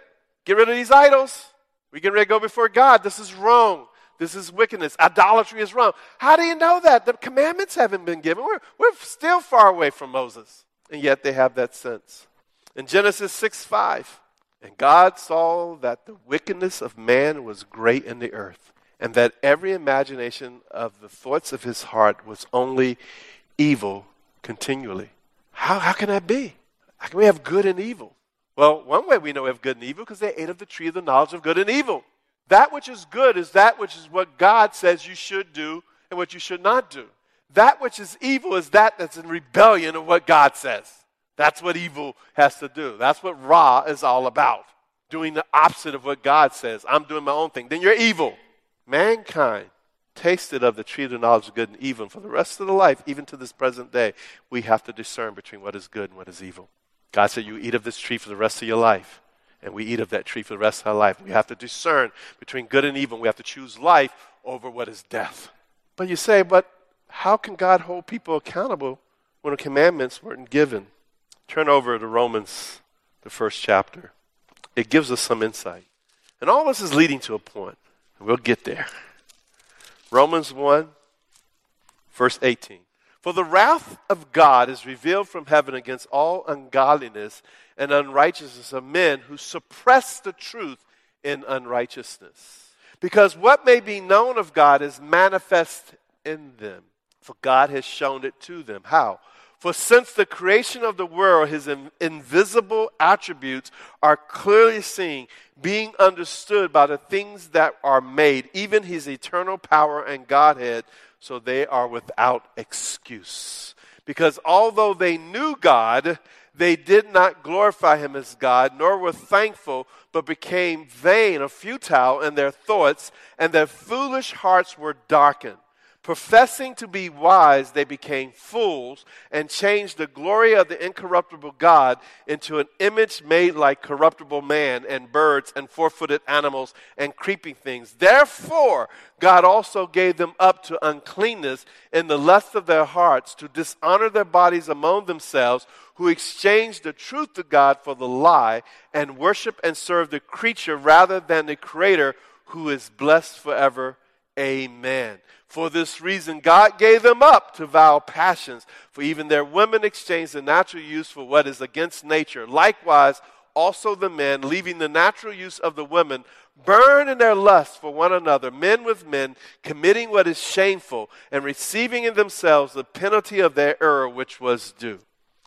They did not like to retain God in their knowledge. God gave them over to a debased mind, to do those things which are not fitting, being filled with all unrighteousness, sexual immorality, wickedness, covetousness, maliciousness, full of envy, murder, strife, deceit, evil-minded. They are whisperers, backbiters, haters of God, violent, proud, boasters, inventors of evil things, disobedient to parents, undiscerning, untrustworthy, unloving, unforgiving, unmerciful, who knowing that the righteous judgment of God, that those who practice such things are deserving of death, not only do the same, but also approve of those who practice them.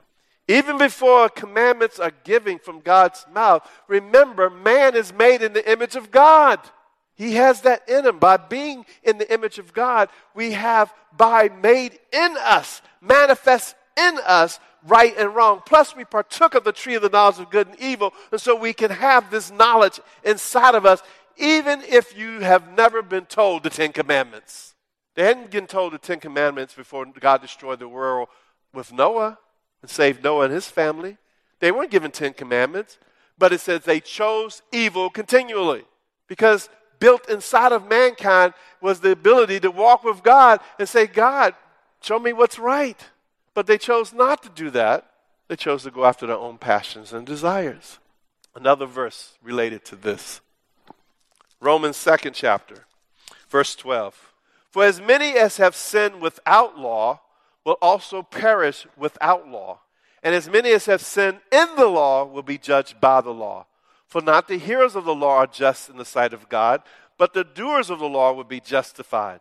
For when Gentiles, those from the nations, non-Jews, who do not have the law by nature do the things in the law, these, although not having the law, are a law to themselves, who show the work of the law written in their hearts, their conscience also bearing witness, and between themselves their thoughts accusing or else excusing them in the day when God will judge the secrets of men by Yeshua the Messiah according to my gospel. So even people without the law, they have no excuse. You could go to the Soviet Union, which practically overall is an atheistic country. They have no statements of believing in God. They don't believe there's no God. There are believers there. Some are just religious culturally. But overall, Russia as a country does not believe there's a God. There's no God. And yet, that country has rules and regulations against all type of things. Murder is wrong in Russia. Stealing is wrong in Russia. Homosexuality is wrong in Russia. Not in America, a country that proclaims God and says there is a God who says that homosexuality is wrong. But in America, our Supreme Court has decided, no, it's okay for two men to be husband and wife. But an atheistic country says, no, that's wrong. Isn't that amazing? That's just so amazing. But it makes the point that even if you don't believe in God, God has built into people to know a certain sense of right and wrong. That they will make laws to say that things are right and wrong. And so in Russia, to steal is wrong. But why is it wrong? If you don't believe in God, by what standard that is wrong for me to take Hilton's phone? Who can judge me for that? If there's no God, if there's no standard of righteousness, he should have just been bad enough, big enough, and tough enough to keep me from taking it. Here's your phone, brother, before you get angry. And get bad enough to take it back. So Paul said, hey, if you don't have the law, you show by the way you live that the law is written in your heart. I find it interesting when you read reports of some of the gang activity that happens from one gang to another gang, and this one attacked this one killed that. Why? And you read it, because they stole something from the first gang. Okay, why is that wrong? They're showing in their hearts that even though they don't necessarily look to live for God, that if you take their drugs, that's wrong. You stole from me. God is showing that even without law, it's been built into mankind that show that the law is written in their hearts.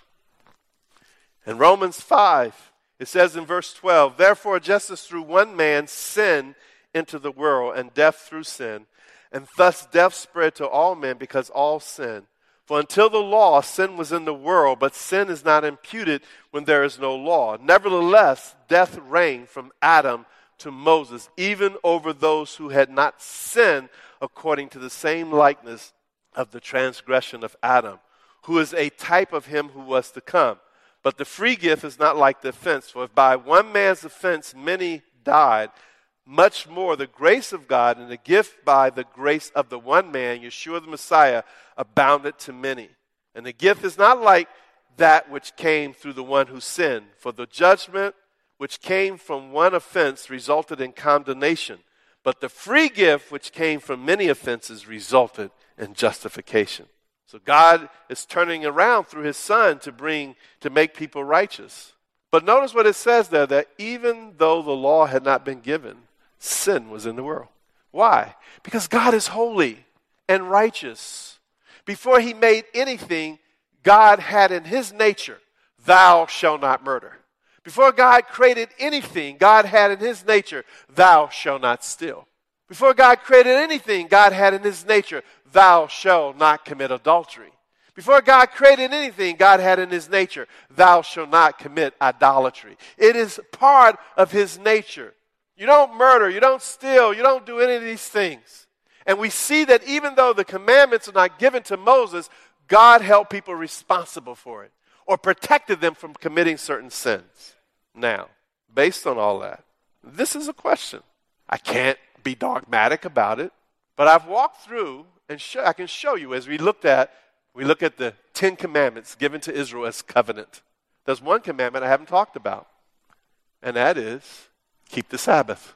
But it's part of the other ones, just right there with murder, right, just right there with no coveting, all of that. So is it reasonable that even though he says thou shalt not murder, but he held people responsible for murdering?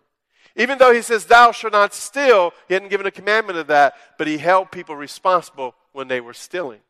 Is it possible, is it reasonable, I appeal to you, to propose that the precept, keep the Sabbath holy, was also in place before the law was explicitly given? Just something to think about. Why would you exercise that from all the rest? Now, and let me put it in another way. Remember I said, the way you get to know people, you hang out with them, see what they like to do. If you came over the house and hang out with me, you learn some things that maybe you don't know about me. I like science fiction. I like to watch science fiction movies, whether it's Star Wars, Star Trek, whatever, all this. I love science fiction. I just like watching it. I know it's fiction, but I just enjoy it. Maybe it's the technological side of me as an engineer. I just like those kind of things. If you hung out with me, you would have to watch a little Star Wars if you want to hang out with me, because you find, oh, wow, Pastor Ralph is watching Star Wars. The one that comes out, I'm hoping to see it when it comes out. You may learn some foods I like and things. You may learn some of my habits that I wake up in the morning. You see me reach in and grab 2 pieces of fruit and eat them every morning. So I eat every morning. I get 2 pieces of fruit and eat them. You'll learn these things about me by hanging out with me. So let's dream a little bit. What do you think it was like hanging out with God? It's the first day of the week. You're hanging out with God. He's being holy and righteous and all that. Walking with him in the garden. You do the second day. You do the third day. You do the fourth day. You do the fifth day. You do the sixth day. God is the one who took the seventh day and made it holy and lifted it up to be blessed. Do you think on the seventh day he just went on like it was nothing? I think, since it's his Sabbath, that you would suddenly realize, oh God, what's this thing we're doing? Well, it's the Sabbath day. You can take a break from tilling the garden. Let's just go over here and chill a little bit. You don't have to go out and work the land today because it's a Sabbath, and I want my Sabbath day to be holy. I want it to be lifted up. Just a thought. I can't dogmatically, and I would not dogmatically say to anyone, based on what we've read so far, you got to keep the Sabbath. In fact, that's not the way I operate anyway. I like to appeal through relationship, that as you walk with God, you learn his nature and his character, that you learn to be like him, to like the things that he likes. And so that's what we have. So let's move on. How much time we have, Thomas? How much? 4 minutes. Whoa, I got to move quickly. Oh, 14. I can move a little slower. All right, moving on. There are approximately 2,500 years between Adam and Moses. Let me say that again. 2,500 years between Adam and Moses. And there is no mention of the Sabbath between those times. Silence. I call it the silent years. There is silence on the Sabbath all the way until the children of Israel are brought out of Egypt. There is no command for anyone, including Noah or Abraham or Isaac or Jacob, to keep a weekly day of resting. It's not mentioned at all. Never to Abraham. And Abraham was called righteous, but there's no mention about the Sabbath. No mention to Isaac. No mention to Jacob. It's silence. There's no even mention to Joseph. And he got dreams and visions. And he could hear from God. And yet there's no mention of the Sabbath for all that 2,500 years. Now there's some hints. Can't be dogmatic, but there are hints. First, there's the idea of, in Hebrew we call it Shabbat Yamin, 7 days. And so we see this concept of 7 days. In Genesis 7:4, for yet 7 days I will cause it to rain upon the earth. Genesis 7:10, and it came to pass after 7 days. And then Noah sent out the dove every 7 days. Genesis 8:10, Genesis 8:12. My only question I could ask there, why 7? Why not 10, 15, 2? But it's every 7 days. Genesis 50:10, Joseph mourns for 7 days. Even with the plagues, on the first plague of the blood of waters, it was 7 days long. Even the giving of unleavened bread, which predates the giving of the Torah, 7 days, unleavened bread. Then there's the concept of Shavuot. Shavuot is what we say, Shavuot Tov, have a good week. It's just thrown in Scripture. Genesis 29:27 says that she will fulfill her week, and we will give thee also the service which shall serve with me yet 7 years. This has to deal with being promised Leah and Rachel and getting Leah, and this is the whole thing, and he has to wait 7 days, a Shavuot, a week. Where did they get this week thing from? Where did they get the concept of a week, 7 days? Well, I can't say exactly, except that I know that God created the heavens and earth in 6 days, and the seventh day he rested, then he starts over. And so we get this idea of a week. That's what a week is, 7 days.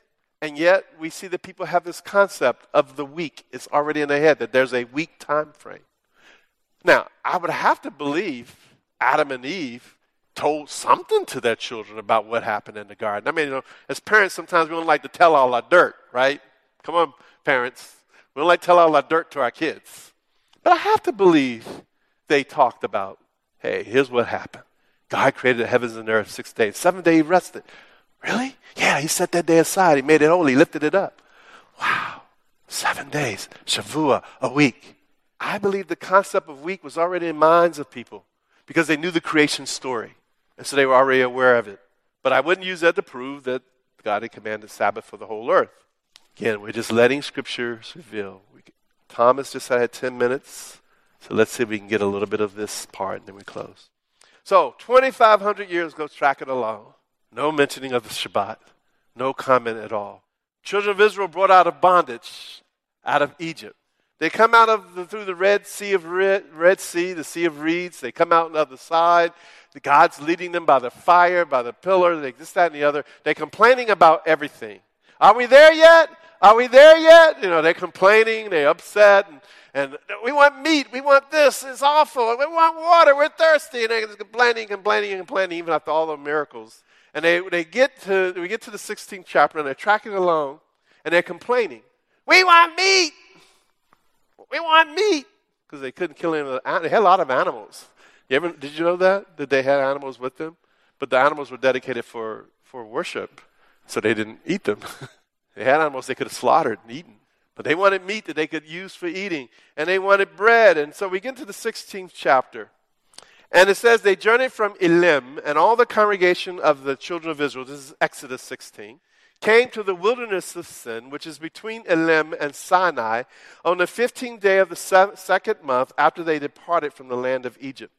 Then the whole congregation of the children of Israel complained against Moses and Aaron in the wilderness. And the children of Israel said unto them, oh, that we had died by the hand of Yah in the land of Egypt, when we sat by the pots of meat, and when we ate bread to the full. For you have brought us into this wilderness to kill this whole assembly with hunger. You were slaves in Egypt. They want to go back. Then the Lord, Yah, said to Moses, behold, I will rain bread from the heaven for you, and the people shall go out and gather a certain quota every day, that I may test them whether they will walk in my Torah or not. Interesting. Torah hasn't been given yet as far as the official giving of the commandments. But God's saying, will they follow my Torah or not? Will they follow my teaching or not? I'm going to test them. And it shall be on the 6th day that they shall prepare what they bring in, and it shall be twice as much as they gathered daily. Then Moses and Aaron said to all the children of Israel, at evening you shall know that Yah has brought you out of the land of Egypt. And in the morning you shall see the glory of the Lord, for he hears your complaints against him, against Yah. But what are we that you complain against us? Also Moses says, this shall be seen when the Lord gives you meat to eat in the evening, and in the morning bread to the full. For the Lord hears your complaints, which you make against him. And what are we? Your complaints are not against us, but against Yah. Then Moses spoke to Aaron, say to all the congregation of the children of Israel, come near before Yah, for he has heard your complaints. Then it came to pass, as Aaron spoke to the whole congregation of the children of Israel, that they looked towards the wilderness, and behold, the glory of the Lord appeared in a cloud. And the Lord spoke to Moses, saying, I have heard the complaints of the children of Israel. Speak to them, saying, at twilight you shall eat meat, and in the morning you shall be filled with bread, and you shall know that I am Yah, your God. And so it was that the quails came up at evening and covered the camp. And in the morning the dew laid all around the camp. And when the layer of camp lifted, there on the surface of the wilderness was a small round substance, as fine as frost on the ground. So when the children of Israel saw it, they said to one another, what is it? That's what manna is. It means, what is it? For they did not know what it was. And Moses said to them, this is the bread which Yah has given you to eat. This is the thing which Yah has commanded. Let every man gather it according to each one's need. 1 omer for each person, according to the number of persons. Let every man take for those who are in his tent. And then the children of Israel did so and gathered, some more, some less. So when they had measured it by omers, he who gathered much had nothing left over, and he who gathered little had no lack. Every man had gathered according to each one's need. And Moses says, let no one leave any of it till morning. Notwithstanding, they did not heed Moses, but some of them left part of it until morning, and it bred worms and stank. And Moses was angry with them. So they gathered it every morning, every man according to his need. And when the sun became hot, it melted. And so it was on the 6th day that they gathered twice as much bread, 2 omers for each one. And all the elders, the rulers of the congregation, came and told Moses. He said, hey, we got 2. Then he said to them, this is what the Yah has said. Tomorrow is a Sabbath rest, a holy Sabbath to the Lord. Literally a Shabbaton, a holy Sabbath to the Lord. Bake what you will bake today, and boil what you will boil, and lay up for yourselves all that remains to be kept until morning. So they laid it up till morning, as Moses commanded, and it did not stink, nor were there any worms in it. Then Moses says, eat that today, for today is a Sabbath, this is the next morning, to the Lord. Today you will not find it in the field. 6 days you will gather it, but on the 7th day, the Sabbath, there will be none. Here's what I want you to see. He didn't create the Sabbath at that time. He revealed it to Israel. They had become slaves. They had fallen away from it. They didn't know about it. And so they're just tracking along. It's the first day. It's the second day.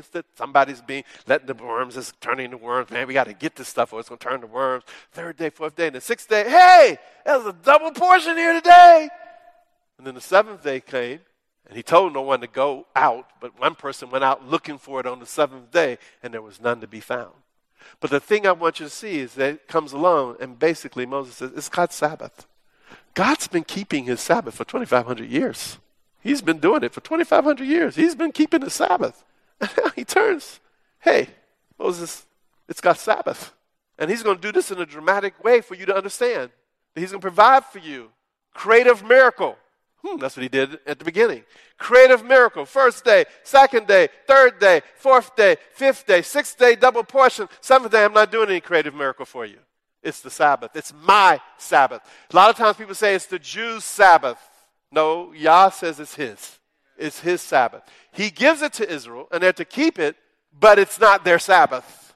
It's God's Sabbath. Later on, people refer to it in writing, oh, it's the Jews' Sabbath, because these were Gentiles on the outside. It's their Sabbath because they weren't keeping it. You follow? And my time's up, right? I didn't see the 1 minute, 2 minute, 1 minute. It's 1 minute, 16 seconds. So I want you to see this. God didn't create the Sabbath at that moment. It was already in place for 2,500 years. And now he reveals it to the children of Israel that he brought out of bondage, out of Egypt. And he lets them know, oh, by the way, it's God's Sabbath. And I'm going to do this in a dramatic way. And I'm going to do creative miracles like I did at the beginning on the other 6 days of the week. But on the 7th day, I cease. I'm not doing miracles there for your bread. So you will get it in your thick heads that 6 days I created the heavens and the earth. And the 7th day I rested. I want you to know this. And I want you to keep this. And I want you to be a part of it. Because I've been keeping it for 2,500 years. And we're going to close with that. There's more to say, but the time has run by. So you see it being revealed. You see it unfolding before us. And we're going to see it unfold even in a more distinctive way. But there's a lot to learn. Our foundation is built on solid rock. Yeshua. The rock of our salvation. On Solace Radio. Abba, we are so grateful for your word. And Lord, I'm grateful for the opportunity to be able to bring forth to this community a teaching from your word. Lord, I acknowledge my need for your abundant grace, because the material we're looking at today, Lord, is so rich and so powerful and so life-changing. And honestly, Lord, I feel humanly inadequate. But I look to you for your grace and anointing and ask that you would speak today in a way that every single one of us would be impacted by your Spirit. In Yeshua's name, amen. We are continuing today with our Romans series, from which we've taken a break, actually probably for about 6 weeks or so. But today we're going to pick up in chapter 6, which begins a series of chapters that are probably the strongest writing in the New Covenant scriptures for making the point that our salvation in Yeshua is not just about going to heaven when we die. I get a little bothered when I hear people share the gospel and say, if you'll just believe this, you get to go to heaven when you die. Does such a disservice to the good news. Do we get to go to heaven or spend eternity with God? Yes, we will. But that's not what it's all about. That's not the whole thing by any means. It's not just about going to heaven. But these next 3 chapters communicate very deeply and very powerfully that salvation in Yeshua is meant to utterly transform the way we live here and now. Salvation in Yeshua is meant to liberate us to experience eternal life here and now. And so to lead into our considerations for today, I'd like to read a quote from an author by the name of Wayne Jacobson. He writes the following. He says, "We make a fatal mistake when we try to force Scripture to offer redemption to those who only want to go to heaven, but do not want a relationship with the living God. By trying to offer them some minimal standard of conduct that will also allow them to qualify for salvation while continuing to pursue their own agenda, we distort the gospel and destroy its power. In fact, the New Testament has nothing to say to people who want God's salvation without wanting God himself." Well, this is a fitting introduction to Romans 6 because in chapter 5, which we examined a number of weeks ago, Shaul elaborated on the incredible, dynamic, and life-changing power of the grace of God. But as he concluded those thoughts on grace in chapter 5, he evidently realized that the concept and the meaning of grace might easily be misunderstood. And so he sets out to give some clarification as well as further teaching on the meaning and impact of grace in each of our lives. So let's pick up at the beginning of chapter 6. What shall we say then? Shall we continue in sin that grace may abound? Certainly not. How shall we who died to sin live any longer in it? Or do you not know that as many of us as were immersed or baptized into Messiah Yeshua were immersed into his death? Therefore, we were buried with him through immersion into death, that just as Messiah was raised from the dead by the glory of the Father, even so we also should walk in newness of life. Paul had ended the previous chapter with the statement, where sin abounded, grace abounded much more. So let's remember a key issue from chapter 5. Sin abounded in our lives as we were what Paul called in Adam. Remember, we talked about this. The sin of Adam defined who we were. It defined our nature. It defined our sense of identity. And it resulted in our own bondage to sin. We were born into this world as those connected to Adam. Sin abounded in our lives. It ruled us totally because it was our nature. But then, and this is what Shaul got into in depth in chapter 5, and he actually repeated the statement about a half a dozen times in different ways. He talked about where sin abounded, grace abounded much more. How did grace abound much more? Grace abounded much more as God brought us into union with Yeshua's life and gave us a righteous new nature to replace our old sin nature. This is in fulfillment of Ezekiel 36, among other passages also, but Ezekiel 36 especially talks about a prophecy where in connection with the new covenant, God said, I will take out your heart of stone and give you a heart of flesh. And the idea is by which you can serve me and live for me. So, Paul's point here is this. If someone asks the question, all right, going back to the previous chapter, if grace abounds when sin abounds, in other words, where sin abounded, grace abounded much more. If someone were to ask the question, should we continue in sin so that grace can abound, they're misunderstanding what it is that grace has accomplished.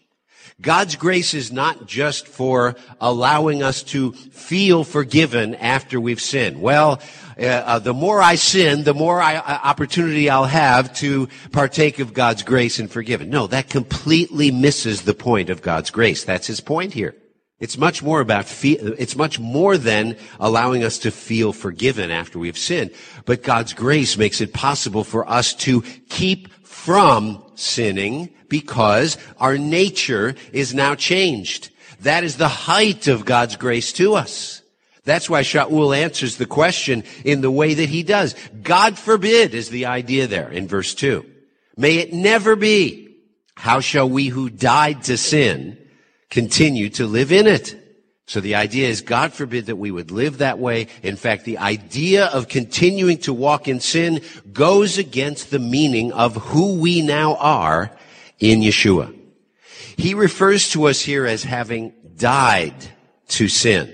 The language used here is meant to emphasize something very, very strongly.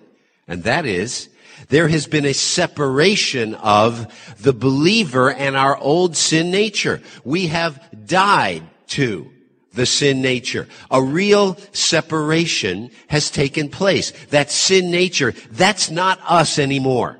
It's no longer who we are. It used to be when we were in Adam. That was our nature. That was our identity. That was who we are.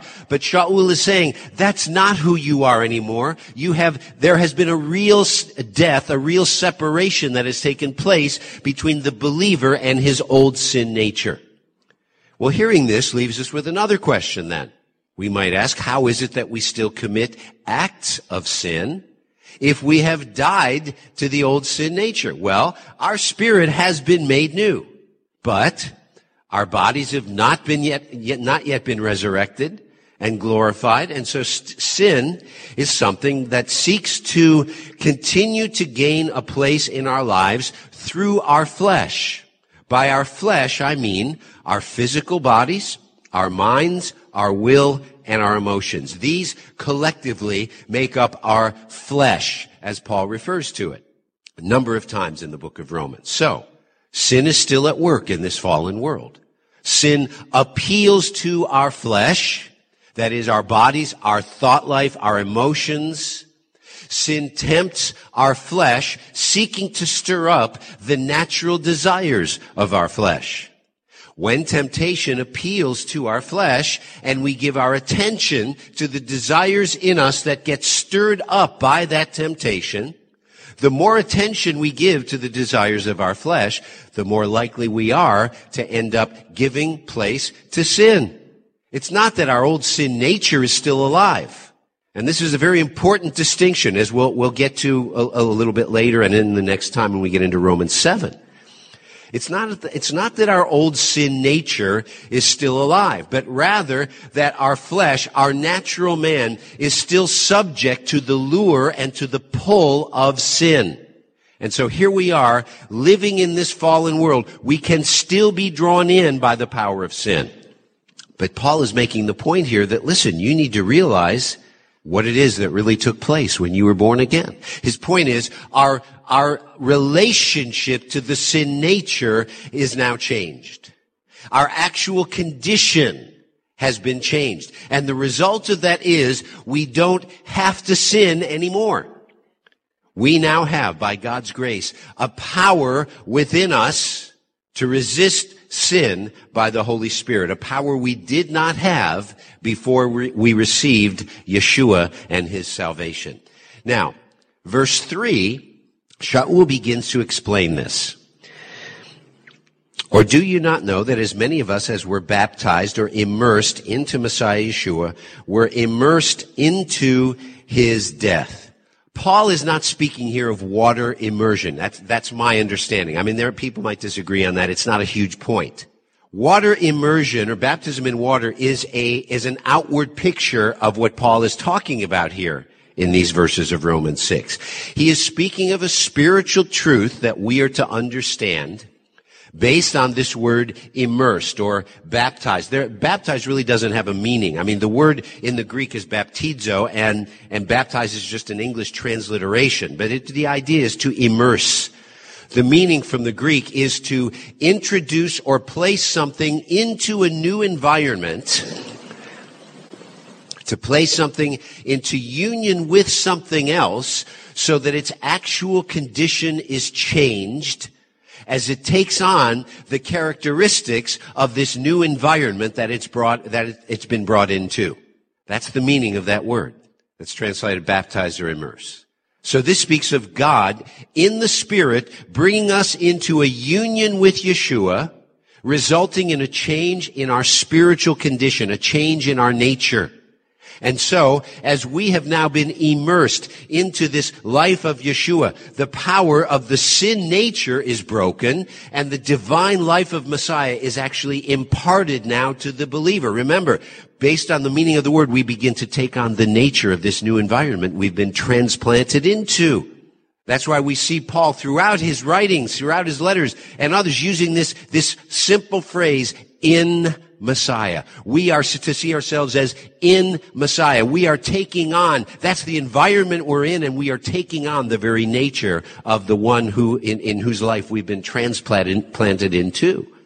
So this is something that takes place through our trusting, our faith identification with Yeshua, and of course immersion in water gives us an outward picture of this spiritual reality that Shaul is presenting here. So, spiritually speaking, we've been placed into the new environment of Yeshua's life, and we actually take on the nature of Yeshua's life. That's God's idea in salvation. His life is that new environment we've been transplanted into. And so Paul is saying here that the reason you're no longer enslaved to sin is because your life has been transplanted into this totally new environment in which the power of sin has been completely broken. Now, remember a few weeks ago when we talked about the issue or the principle, it's called representative headship. Here is where our understanding, and I'm going to touch on it. I'm not going to explain it fully because we touched on it for a couple of weeks. But here's where our understanding of that issue becomes very helpful. Remember, the sin nature speaks of who you were in Adam when he was your representative head. We were all born into that place where Adam was our representative head.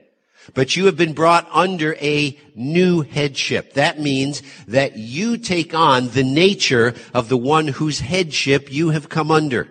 So, with Yeshua as your representative head, you need to see that whatever describes Yeshua now also describes you. And so, when he died on that tree, we died in him. It's the same concept. Remember, we talked about when Adam sinned in the Garden of Eden, according to the Word of God, and Paul actually says this, we sinned in Adam. We weren't there, we weren't alive yet, but when Adam sinned, according to the Word of God, it's as if we sinned in him. That's that representative headship issue. Well, it's the same principle here. When Yeshua died on that tree, we died in him. You follow? You follow what I'm saying? Okay. So the old man who was infected with sin through our connection to Adam, the idea here is that we have been separated from that old sin nature and we have been planted into a totally new environment. Let's read on, verse 4. Therefore, we were buried with him through immersion into death, that just as Messiah was raised from the dead by the glory of the Father, even so we also should walk in newness of life. All right. If the sin nature has been put to death through our faith identification with Yeshua, that old nature was buried and then it was left in the grave. And then what comes forth in us is something totally new in nature, something totally new in quality. New because we are now empowered by the resurrection life of the Messiah. There is now a newness of life that we are to walk in. That's the wording that Paul uses here. So we also should walk in newness of life. This isn't just theory. It's not just a concept. It's something that's to be played out day by day in our lives. We, as those joined to Messiah, now have working in us a whole new quality of life. Now, here's something that's very important. Paul is relating all this as objective fact. In other words, it has nothing to do with whether or not we feel like the old nature is crucified and raised up with the Messiah. How many of you know that there are lots of times we don't feel very crucified and we certainly don't feel very resurrected? And this is really, it ties in with what Rob was sharing earlier.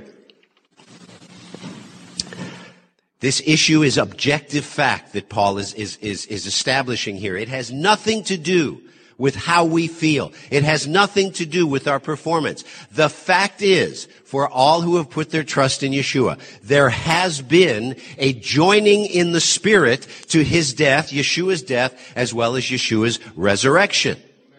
Now, because we have died with Yeshua, the sin nature is no longer controlling our lives, meaning we don't have to sin anymore. We might choose to sin sometimes, and we do choose to sin sometimes. Hopefully it's becoming less and less and less. But we do not have to sin anymore. And because we're also raised with the Messiah, his divine nature is imparted to us so that we should no longer even want to sin. See, our nature's been changed, folks. When people who profess to be believers talk about, well, this is the way I have to be. I'd really rather be doing this sin stuff, but this is the way I have to be. That tells me, I really wonder, has the person's heart been changed? Because we're not supposed to want to sin anymore.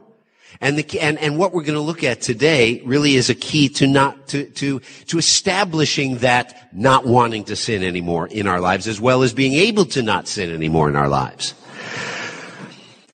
Yes, our flesh still has cravings and desires that we may sometimes give in to, but those desires do not represent our basic new nature. So let me just to give you an example. Let's say somebody offends us or hurts us or does something really just terrible to us. And there's something rises up in us where we become offended, we become bitter, and we struggle with this, maybe the issue of unforgiveness. I'm sure we all can relate to the situation. We've all experienced it at times. Unforgiveness does not come from your new nature. Unforgiveness is coming from your flesh. It's coming from your mind and emotions that are reasoning out why you have a right to be offended, rather than coming from your spirit. It does not represent who you really are now. Those desires don't represent who we now are in Yeshua. Those desires are just based on old habits that our flesh has gotten accustomed to over the years, and the fact that our flesh is not yet fully redeemed. That's why we still experience temptation and even sin. All right, let's keep reading now. Verse 5. All right, he said that, let's read 4 and 5 together. We were buried with him through immersion into death, that just as Messiah was raised from the dead by the glory of the Father, even so, we also should walk in newness of life. Because, if we have been united together in the likeness of Yeshua's death, certainly we shall also be in the likeness of his resurrection. He's just continuing with the same concept. Our identification with Yeshua is complete. It's total. And so, we're joined to his resurrection life just as surely as we have been joined to his death. Let's read on, verses 6 and 7. Knowing this, that our old man was crucified with him, that the body of sin might be done away with, that we should no longer be slaves of sin, for he who has died has been freed from sin. Again, the old man here refers to who we were in Adam before we received Yeshua. That old nature has been crucified. So, with the old nature crucified, we're no longer in bondage to the ongoing process of obedience to sin. That process has been rendered inoperative. Now, Shaul says we will certainly walk in this newness of resurrection life, but there's two key words in verse 6. Knowing this. Knowing this. In other words, knowing once and for all that the old man is dead. So then knowing this truth is key to experiencing the power of resurrection life. There's great emphasis on those two words, knowing this. See, we've got to come to the place of seeing these things that Paul describes here as I said earlier, objective truth. We've got to know it. It's not true or false based on how we feel on a particular day. It's not true or false based on how well we've resisted sin on a particular day. It's not true or false based on how spiritual we feel on a particular day. Rather, regardless of our feelings and regardless of how often we have failed and fallen short, this is objective truth about us. If we are in the Messiah, we must know this as truth. Now, certainly knowledge by itself does not give us victory. There are plenty of people who have a lot of head knowledge and they're walking in defeat. Knowledge itself, by itself, doesn't give us victory. But his point here is that knowing this truth of having been joined to Yeshua is necessary if we are going to walk this out victoriously. So, we've got to get our eyes off of ourselves, off of me. It's one of the biggest challenges every one of us has. I don't care how long you've been a believer. It's the biggest challenge we probably have throughout our life, getting my eyes off of me. We've got to get our eyes off ourselves and get fixed on the truth of this glorious work that God has done. The truth that his word speaks of concerning us and that we need to think of in terms of concerning me. God has written this about me. It's not just some general knowledge out there somewhere. This is about me. We may think, yeah, well, I still see sin and failure. So much of my flesh seems to be at work. God responds, that's not how I see you any longer, because you've come into union with Yeshua. I'm seeing you based on that union, that connection now with the life of Yeshua. So we've got to know this objective truth of our union with the life of the Messiah. That truth must become more real to us, I would say, than even our emotions and our experiences.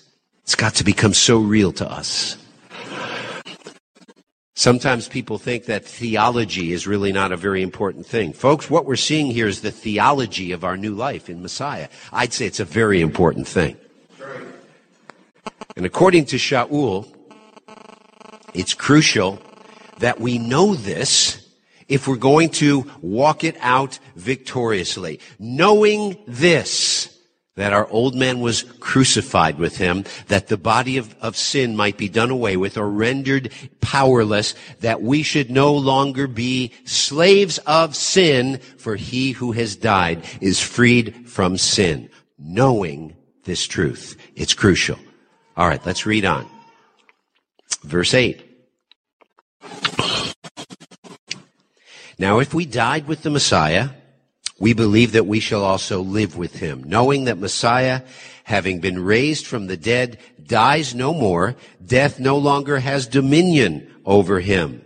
For the death that he died to sin once for all, but the life that he lives to God. Paul continues here with the same basic point, and the key is we believe that our lives are now in Yeshua. This is a faith issue.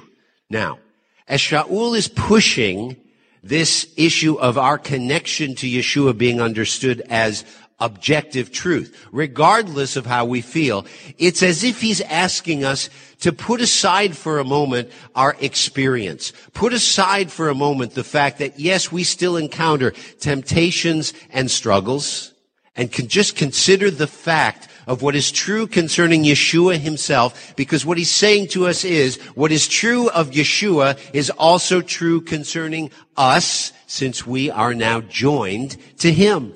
And he's saying all this for one basic purpose, and that is so that we can understand why it's now possible for us to live in victory over sin.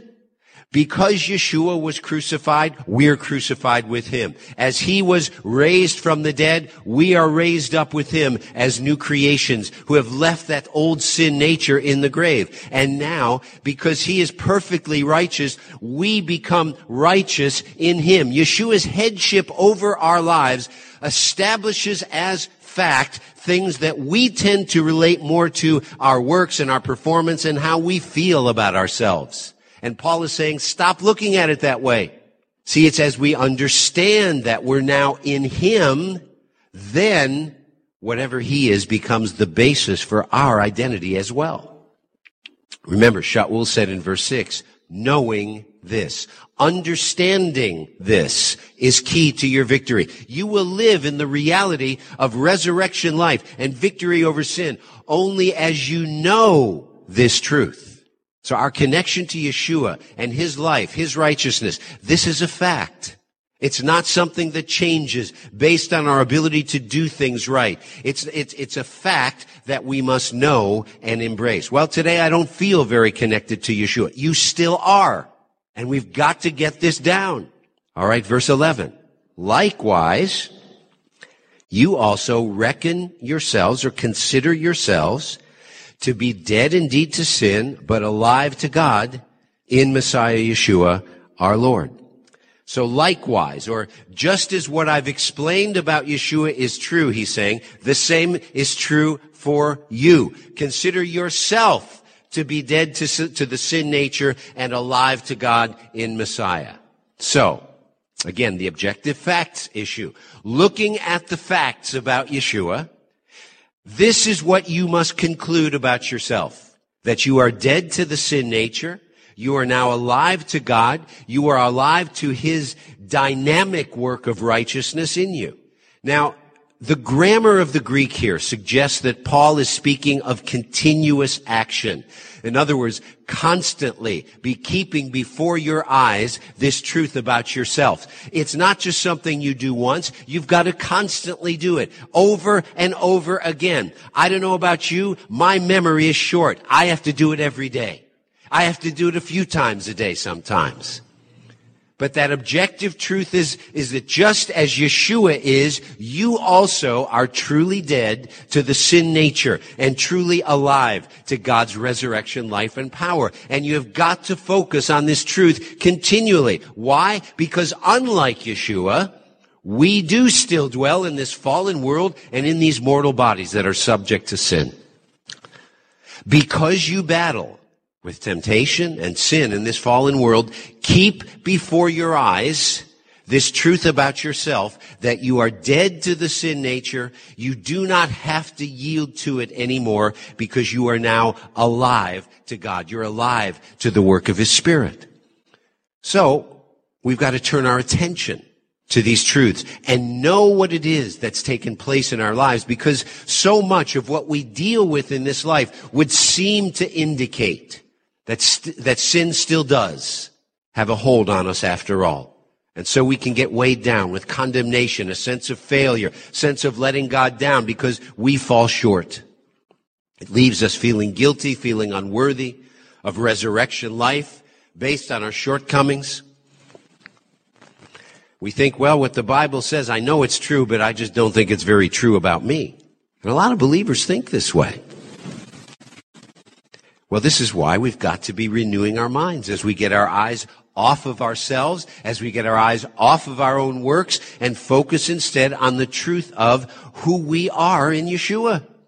If we see ourselves as guilty and unworthy all the time because of our works, rather than righteous because of our union with Yeshua, we will end up excluding ourselves from His resurrection life. And we'll figure, you know what? There's no way I could be worthy of this. And we give up even trying to resist sin. If we just have this view of ourselves, I'm unworthy, I'm just, we won't even try to resist sin. Beloved, we must meditate on these truths of our union with Yeshua. It's the only way we can grow in faith for living in the victory that Yeshua has won for us. We remind ourselves there is a new power to which we are now alive in spite of the temptation and even sometimes failure that we can still experience. That's why he makes a point to say, you're alive to God. You're alive to that active, dynamic work of righteousness that he wants to impart to you and impact your life with. You're alive to it. Don't forget that. Regardless of how we've fallen short, the power of resurrection life is at work in us. We are alive to that resurrection life. Now, as we consider and meditate on these truths, we gain a new hope that a walk of victory over sin really is possible. Why? Because as our minds are being renewed, we come to realize that the victory does not depend on our human ability to somehow work hard enough to overcome sin. And instead we come to see that, wait a minute, it's my union with him. See, this takes a renewing of the mind because we want to try to do everything for ourselves. We're geared towards self-sufficiency. But it's our union with Yeshua, his resurrection life. That's what lifts us out from slavery to sin's power, enabling us to leave the old ways behind. See, we're reminding ourselves there's a new power alive in us in spite of the temptations that we do still experience. So here's what we need to see. In the midst of temptation, if our focus is on me trying hard to not sin, then we're going to often fail. But if our focus is on the power of God's grace at work in me, and that in Yeshua, I'm now a new creation, and what I'm being tempted by, you know what? That's not me anymore. That unforgiveness that wants to come out and express itself, that bitterness, that's not who I am. I mean, that's obviously just one example. But we get this in our hearts. That's not me anymore. That's not who I am. So we see ourselves as being dead to sin's rule and alive to resurrection life and power. Now, that does not mean we just ignore sin. We'll get to that, not so much today, but probably next week we'll touch on it more. But it's not to say we should be in denial about sin. It's just to say we've got to understand who we are. Now, let's continue. Verse 12. Therefore, do not let sin reign in your mortal body, that you should obey it in its lusts. Okay, because of what we now see about ourselves, therefore, don't allow sin to rule in your mortal body. Don't obey your flesh in its lusts and desires. See, our flesh is the point of attack where sin appeals when it's trying to prevail over us. Paul is saying we're not to allow sin to rule in us. The choice is ours. It's nobody else's choice, folks. The devil cannot make you do anything. The choice is ours. Now, I'm not saying there are times when our continued repeated sin in certain areas opens the door to the enemy, and we may come into demonic bondage that needs to be broken. But I'm saying our basic position in Messiah is the choice is ours. Sin will tempt you, but consider who you now are in the Messiah. Hold this truth before yourself continually. Seeing that you are no longer a slave to the power of sin. Stop allowing it to rule over you. That's what he's telling us. You're not just helpless slaves anymore to that sin that's trying to slap you around and push you around. Let's keep reading. Verse 13. So he said in 12, do not let sin reign in your mortal body that you should obey it in its lust, and do not present your members as instruments of unrighteousness to sin, but present yourselves to God as being alive from the dead, and your members as instruments of righteousness unto God. Now, the word members, which this translation uses, it speaks basically of our natural faculties, our body, our mind, our emotions, our will. He's saying, don't give your natural faculties over to sin. When you do, you're giving your natural faculties to be used as it says instruments here, but the idea is weapons. You're giving yourself over to be, the parts of your natural faculties are being used as weapons of unrighteousness. That's the idea. When we sin, we are actually giving our natural faculties to be used by the enemy as weapons against the purposes of God's righteousness. And Paul here is saying very simply, stop doing it. You're not a slave anymore, so stop doing it. Stop doing anything that contributes to the success of the evil that we've actually been delivered from. Instead, let your natural faculties be used as weapons of righteousness for serving the purposes of God and his kingdom of righteousness and truth. Seeing the truth of what God has done in our lives, we respond by presenting ourselves to him for serving his righteous ways and purposes. It's speaking of our will here. Our will presented over to God. We present ourselves to him, and as we do so, we're giving God something to work with.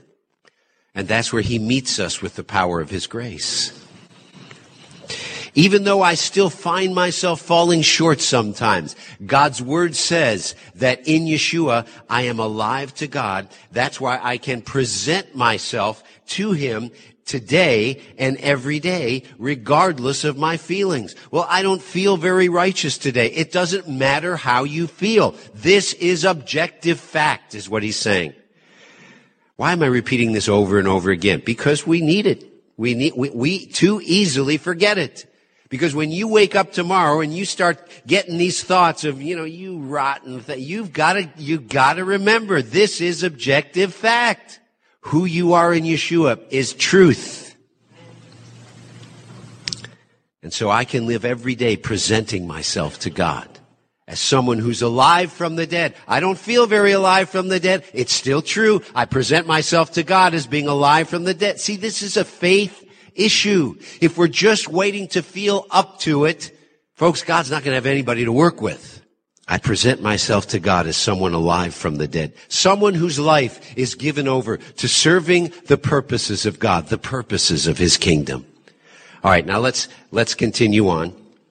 And we're going to read 12 and 13 again to lead into 14, which will be the last verse we'll look at today.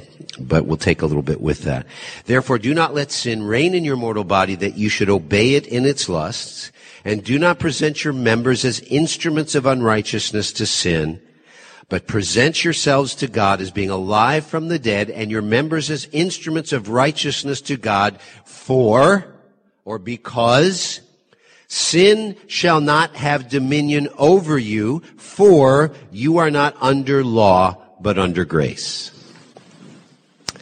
I believe the way we properly understand Shaul's intent and meaning here is to see this as a concluding statement in a sequence of cause and effect statements. That's very important because, and I'll get to that in a minute, but let me just very quickly address something that I don't think we need to address here, but just to say it so to make it very, very clear for any who may have question.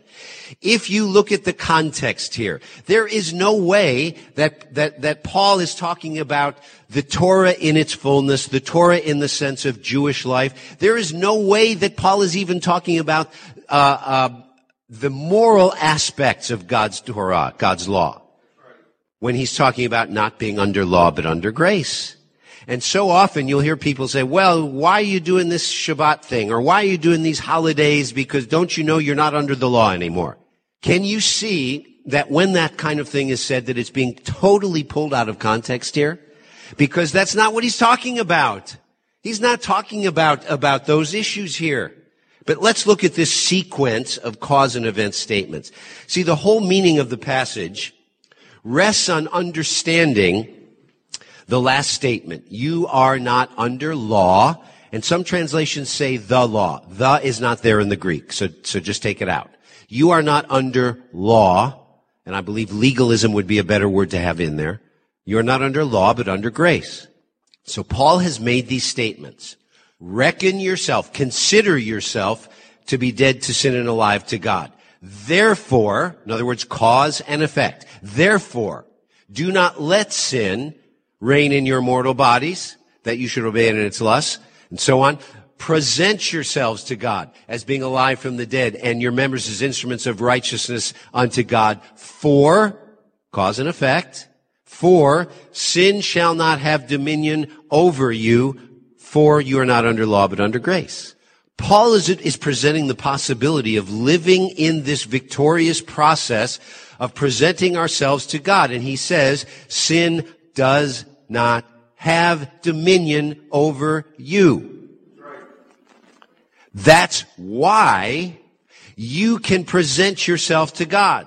But why can we say that sin will not have dominion over us? Because you are not under law, but under grace. See, everything that Shaul has said about the victorious life rests on that statement, you're not under law, but under grace. So what does that mean? We've heard enough of the misinterpretations of it and bad theology that's come out of people lifting it out of context. What does it mean? Well, when he says that we're not under law, but under grace, he's stating the basic reason for why we don't have to give ourselves to sin anymore. When he speaks of the law here, again, I believe he's referring to, as we've talked about in past weeks, what we call the ministry of the law. And certainly not God's laws or God's standards of righteousness. He's not talking about the Torah as a whole. But when he says we're no longer under law, he simply means law no longer stands over us as our judge, leaving us guilty. Is the law still in effect? Of course it is. Remember, but we talked about the specific aspect of the ministry of the law that leaves man guilty and condemned. That's what we are no longer under. We're no longer judged by the law and our inability to perfectly keep its standards. God's salvation removes us from the ministry of the law so that we no longer have to see ourselves as unworthy transgressors who have failed God. We see ourselves instead through grace. Now again, that doesn't mean we don't acknowledge sin when we fall. God gives provision for that in the Word, clearly. When we fall, if you sin, confess your sin, He's faithful and just to forgive us. It's not to say live in denial or, get into some ridiculous, silly game. Well, that's not really me. When we just sinned, I didn't sin. That was somebody else. No, it was you. And you got to acknowledge it. You have to repent. But he's saying here that we've got to see our lives through that grace. By God's grace, we've been made righteous in Messiah so that we no longer have that inescapable inward sense of being guilty transgressors. Remember, there's a difference between our falling in sin and repenting and dealing with it versus our having an identity based on sin.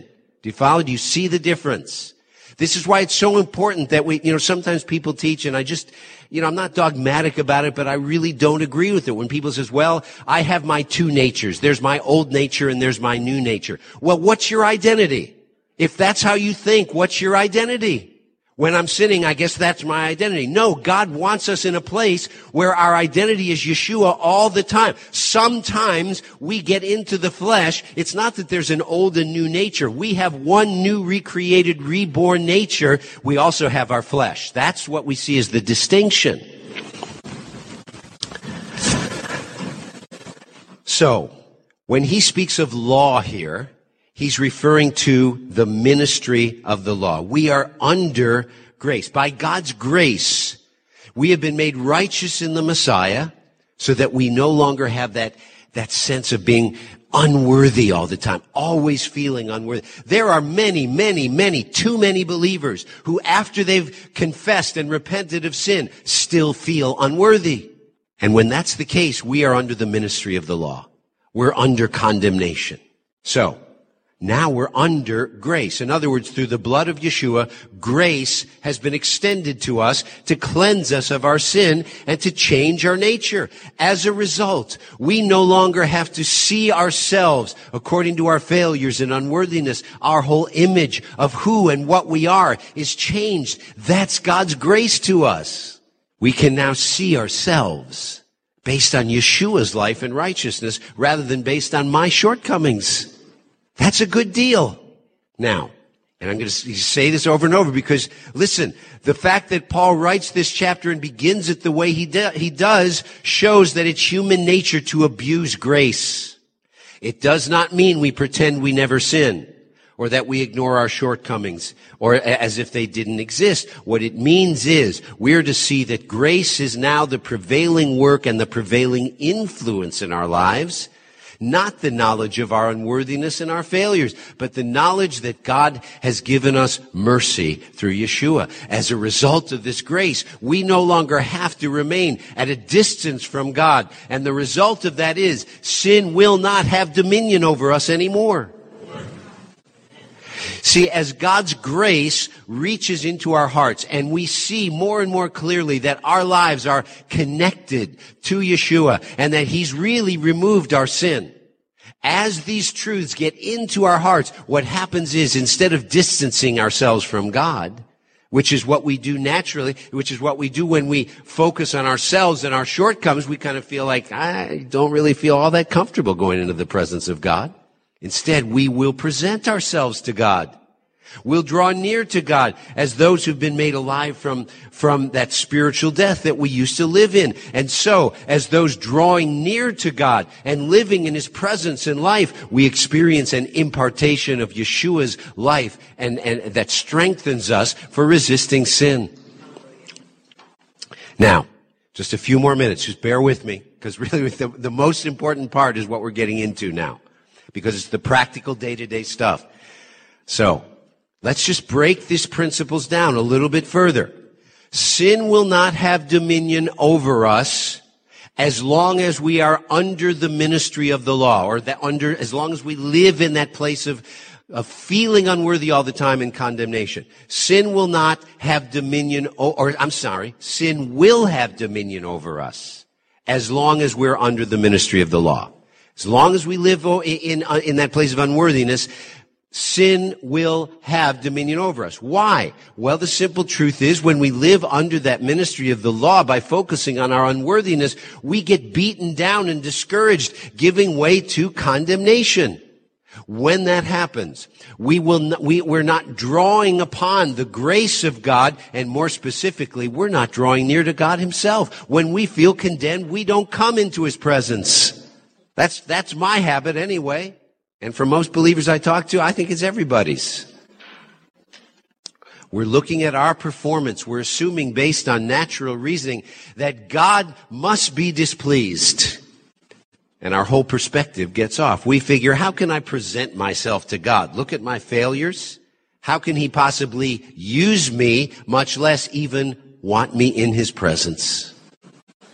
These kinds of thought patterns I'm describing, this is what happens when we live as those under law. Condemnation blinds us to the grace of God so that we can't seem to get beyond the feelings of unworthiness to see ourselves based on God's grace. Feeling unworthy, we remain at a distance from God, cutting ourselves off from the power of His life and presence. And friends, as long as we keep distant from God, sin will have very little difficulty having its way in us.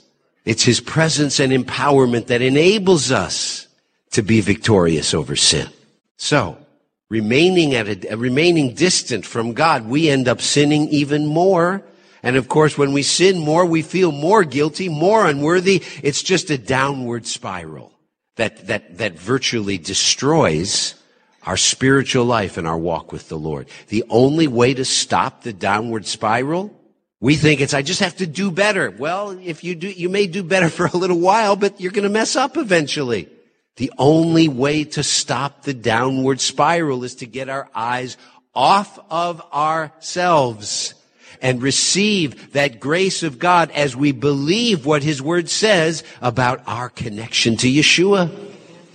Friends, condemnation will keep us locked up in a prison of our weaknesses and failures, convincing us that the patterns of sin and failure will never change. I want to tell you, when you are in condemnation, you have no hope for getting victory over sin. I don't have to tell you, you know that. And the result of that is we'll continue to live out the failure and weakness and unworthiness that we're focusing on. If you're focusing on your failure, you're just going to continue to live that out. This is what it means to be under law. Focusing on the failure and unworthiness in us that the Word of God points out. And so, if we sin, our sense of law or legalism kicks in to minister condemnation. We don't get past that condemnation, and so we remain at a distance from God and His grace, and that is when sin will have dominion over us. Sin has dominion over us as long as guilt and condemnation prevent us from seeing God's grace in the midst of those times when we most need the grace of God. Folks, do you know, this is a real deep thing here. Do you know why God gives us grace? Because we need it. We don't get to a place where we're, okay, now I can receive it because I'm good at, no. We receive that grace at times of need. Those times when we may feel the worst about our sin and we're tempted to think, you know, I've really done it this time.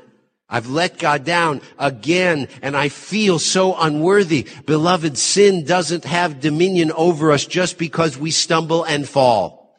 Sin only has dominion over us when our knowledge of sin causes us to withdraw from fellowship with God.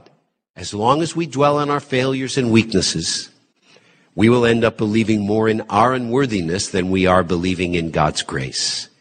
And when that's the case, we will stay at a distance from God, living under the ministry of the law. But the grace of God invites us to come into His presence where we can experience real life transformation. And so, Shaul's exhortation here is continually hold before your eyes this truth that you, through Messiah, you really are dead to sin and alive to God. As you believe this truth, respond to this grace given to you by presenting your members as weapons of righteousness. Give yourself over to living entirely for His glory. You can do this, Shaul says, because you are no longer under that ministry of law that leaves you leaving condemned and unworthy. That's why you can present yourself to God anytime, all the time, as those alive from the dead. You are under grace, which establishes you as righteous with Yeshua's own righteousness. A grace that has an ongoing and dynamic work in your life. Empowering you to actually become more and more like Yeshua Himself as your life has been transplanted into His life.